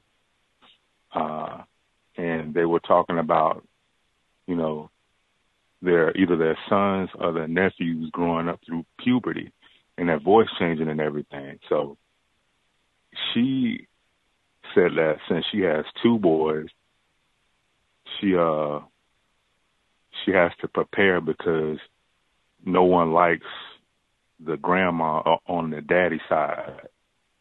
Right. And I'm sitting there listening to that. I'm like, wondering why would she even say that? Like, no one likes the grandmother on the daddy side. Like, I guess if they have children one day, and the white woman laughed with her, and she was like, oh, what are you worried about him bringing a girl home? And she responds saying, no, I'm worrying about leaving them everywhere. Saying that, you know, implying that he's going to produce multiple children. So this is the mentality that she is showing on her own two sons. That same white woman, right, that she was talking to, the black manager, approached her. She relayed this, once again, personal. She said that black lady approached her and said, hey, your eye is a little dark under, you know, your under eyelid is kind of dark. Is everything okay? Right? Now, this person is also dating a black male, fiance. And she is implying that this person is beating her. So she replies and says, oh, no, that's not happening. Because if it was, I would be on the first 48 or whatever the name of the show is. So the black female manager, the victim, she didn't get the reference. And she said that, yeah, you know, that would never be happening because that happened to me before. And the next time it happens again, I'm going to kill him. That's what she said. They'll throw me under the jail, all these kind of references. So, you know, more anti-black male violence. There was a black male, I think it might have been like an African immigrant, so-called, I guess, based on the name. So I get back from the post office and I come into the segregated area and the white woman is covered from when I'm gone. So she was taking her time and everything, finishing the index and verifying. So this black male walks in, and he walks past the barriers, the employees only barriers, which other people have done as well, but he did it in a different way. And he says, hey, you know, I just want to make sure I don't have any pending charges under my name. And he points at the screen. So she finally wants to all of a sudden log off her, screen or whatever so I can get back on. But up until he showed up, she was taking her time. So I'm like, okay, I already know what's going on. You know, blackmail threat, like you said, rapist tendencies, criminal tendencies. That's what I'm thinking in my mind, how they're looking at him. I done scanned the whole room. So she wants to back out. She says, Blank, I'm going to let you sit back down so you can get back on the computer. What it was, she was in fear. She didn't want to help the black male. So I said, I already know what I got to do. All right. So I helped the guy, you know, and, you know, apparently he had 2 MH mental health cases from 2021. And the guy was very intelligent and everything like that, was able to carry on a conversation. But, yeah, I could tell he had some mental health issues and whatnot, because he said, can I erase this charge with a pencil eraser? I said, no, you can't do that. Can't do it that way. You know what I mean? So, but I was speaking with him like a person is supposed to be treated correctly. We are in customer service. That's supposed to be applied to everyone, you know, justly. So, yeah. But they was laughing in the background, you know what I mean? Unfortunately, the victim and the 2 white females. So we, parted ways. I said, you have a good one. And he walked away and he tried to show courtesy. He said, y'all take care. Y'all have a good one. They didn't even respond. So I said it again. I said, you take care, sir. There was, I have 2 more. There was the word segregation used again. And I said, oh, now y'all want to use this word, huh? She said, oh, but it's so true, though, you know, because they told the other white woman that she can't come over and talk in our area anymore because it's leading to them. They talk to the black female too much, I think. So they both said segregation. So we're segregated now. You know what I mean? So I used this word in August 2020 in the email. It's 2022 now. Now they want to say the word. Okay. And my last one is that there has been 4 black female new employees. The 4th one is going to start on the 23rd at the switchboard area. And Gus, I had sent a picture to you of a black female that's standing to the left side of the image where she looks majorly unhappy, and the other group of females toward the right end of the screen. You know, I wanted you to take a look at that image. But yes, there's going to be 4 new black female employees, no black male being interviewed. So, as you say, black male privilege. And they see how I behave as well, too. Not blaming myself, but I just, been sitting back, reflecting on how they don't usually hire black males. That's something really that I've come to terms to learn. And that's all I have to share. Thanks for allowing me to speak. Wishing they hadn't hired you. I did see the photograph. As was stated, it has been very hectic. But yes, like, wow. It's somewhat like the picture is worth 1,000 words. Like, wow. Like I don't even know y'all would have to see it, but it's almost like the photo is segregated where they have the victim, this black female, where she's standing there and just the way that she looks, and then it is the picture of injustice. White supremacy, racism is right there. Just the expression on her face tells you everything you need to know about the courthouse, racism, white women, like all of the segregated area, all of that. Just the image on her face, and then contrast that with the white women. Then they're all standing together like the clique members, just kicking it. Before I'm gonna grab Nick over the road because I had your line open a bit ago. I missed one. Irie said that they chewed the fella out. He was mad about not being invited out by the white people. That's Delectable Negro right there.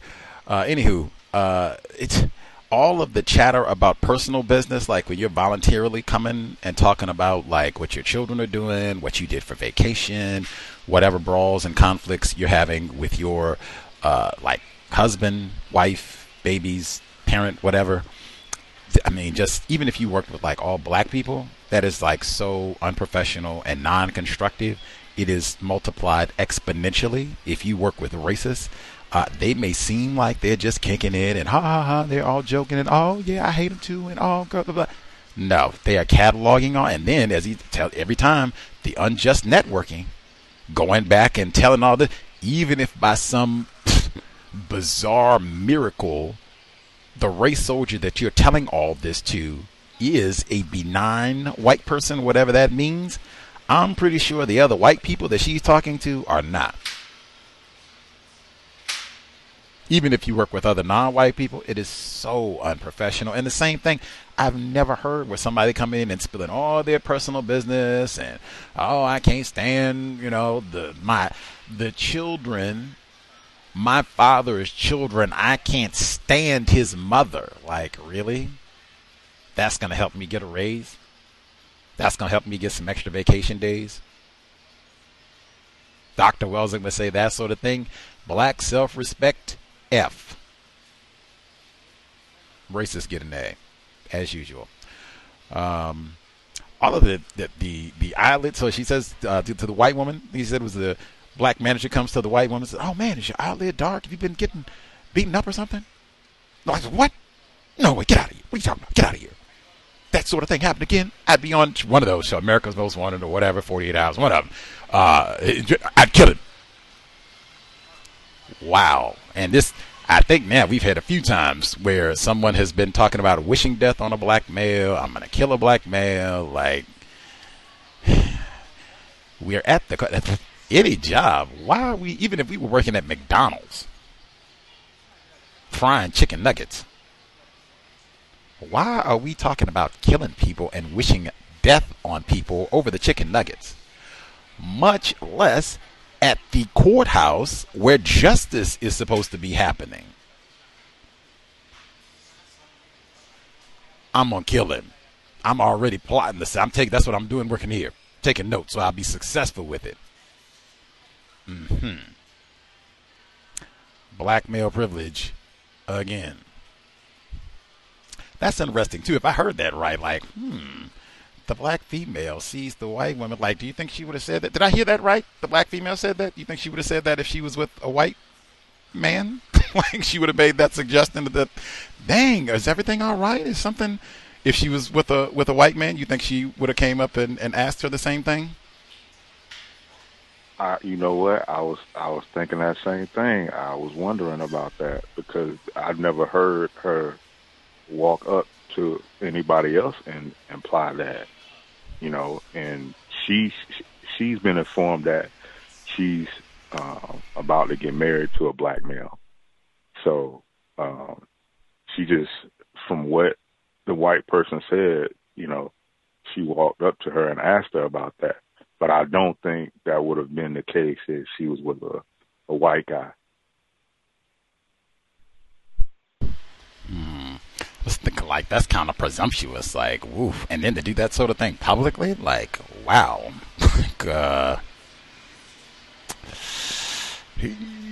I might lean into saying I think that could be some black misandry too, but especially since it seems like it's such a public thing, you know, this whole tragic arrangement thing. Anywho, Nick over the road, I'll get two more and then we'll get your comments to wrap us up.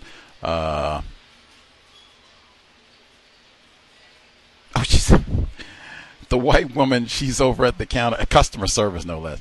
The black male comes in. I just want to see what I got on my.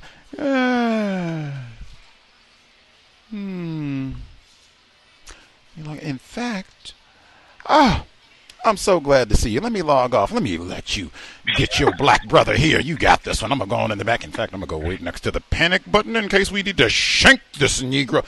Black male privilege again. And that one I thought was especially poignant because he's coming. I want to check, see if I got anything on my record. And we didn't hear child rapists like Vonell Cook. Remember we started the program with that? We didn't hear, you know, that he had looted people. We didn't hear that he tried to do some fraudulent voting, right? Ron DeSantis. We didn't hear any of that. Mental health. Maybe, just maybe, if you grow up, you're a black child, people think you're a rapist and a murderer from the time that you're 3 to wherever you happen to be at. Nigger this, nigger that, you can't go to school, you try to teach and they block you from that and sabotage you and all the rest of it. Maybe that leads to some mental health issues. Then you attempt to go and, hey, let me get my records and do this. And oh my God, he's coming to rape us. Jesus Christ, let me get to the panic button. You don't rape anyone. You don't stab anyone. He didn't even say that he tried to steal the paper clips. You all have a good day. Thank you so much. Raping nigger. He's still in here. Get by the panic. You can't. That's not customer. Thank you kindly. Good evening, sir. Have a nice day, sir. That's it. You don't have to wish him good luck. You don't have to give him any money. Thank you. That's could have two. Thank you. Glad to help. Thank you. Can't even get that. That kind of thing too. People don't really want to help you. You're not really welcome. Don't even acknowledge your existence. That kind of thing can lead to some mental health problems too. Maybe. Nick over the road, wrapping us up, sir. Yes, sir. Can I be heard? Yes, sir. Okay. I kind of codified this into my daily life is anything that's federally protected, age, sex, gender, race, ethnicity, any of that type of stuff. I don't discuss that with anyone at all in any setting unless I'm contracted to. Even like controversial stuff like the wage disparities and what somebody want to be identified as, I completely stay away from that stuff when I'm dealing with strangers. And even some of my attempted friends and family. Let me see. Now, one of the things that I do is I do 3 things in this order. First thing I did is I taught myself how to shut up. And it may sound kind of simple, but it's not. It's very difficult to teach yourself how to shut up. The second thing is I got these words and what these words mean.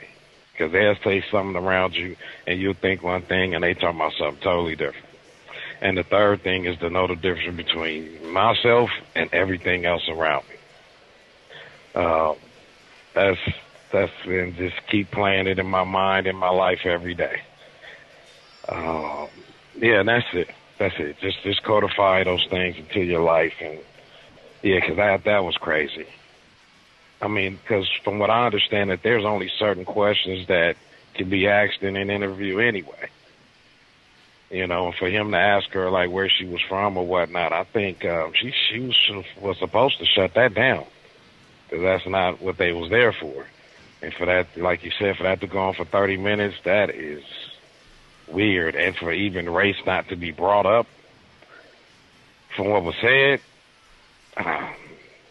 yeah, I don't get that. That was crazy. And for the young lady that emailed in, like I always say, get a voice recorder.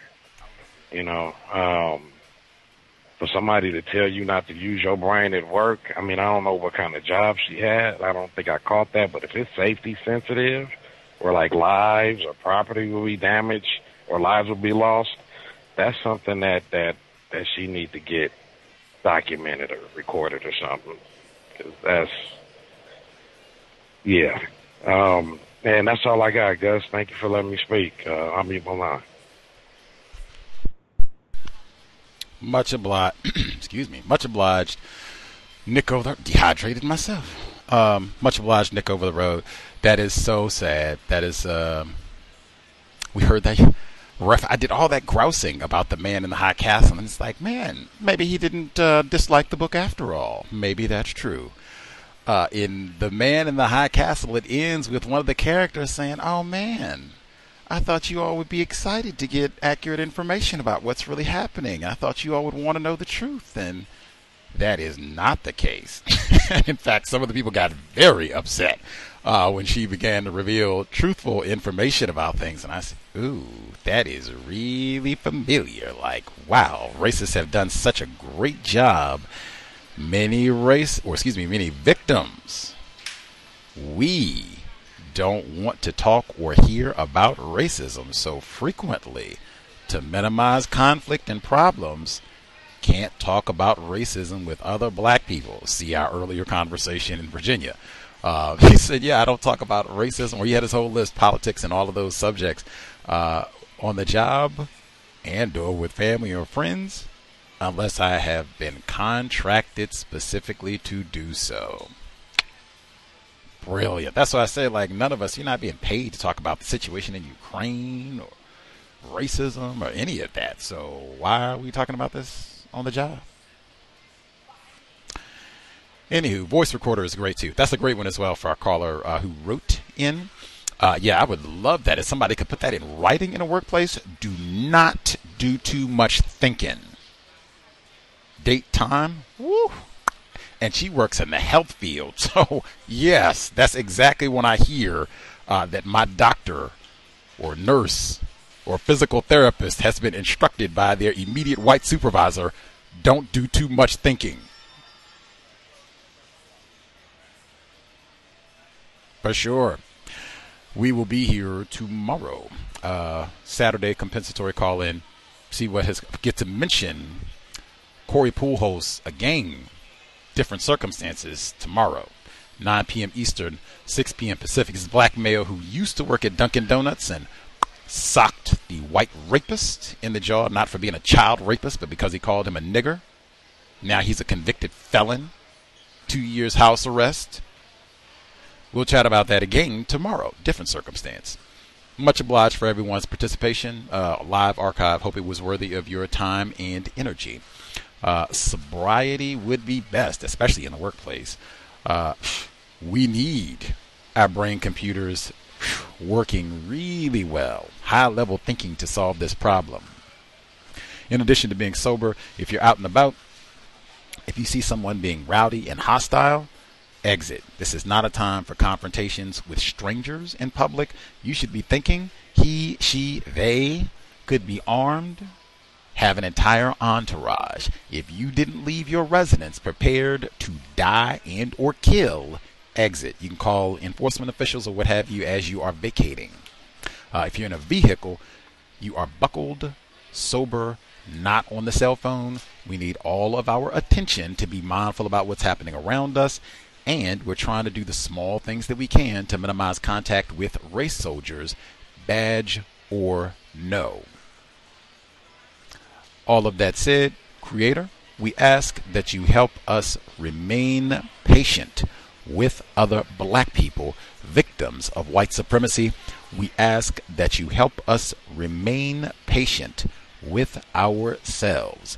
Remind us to demonstrate the highest levels of black self-respect at all times, in all places, each and every time we are in contact with another black person. No name calling, no gossiping, and definitely no discussing racism in the workplace, even with other black people. Cows signing out.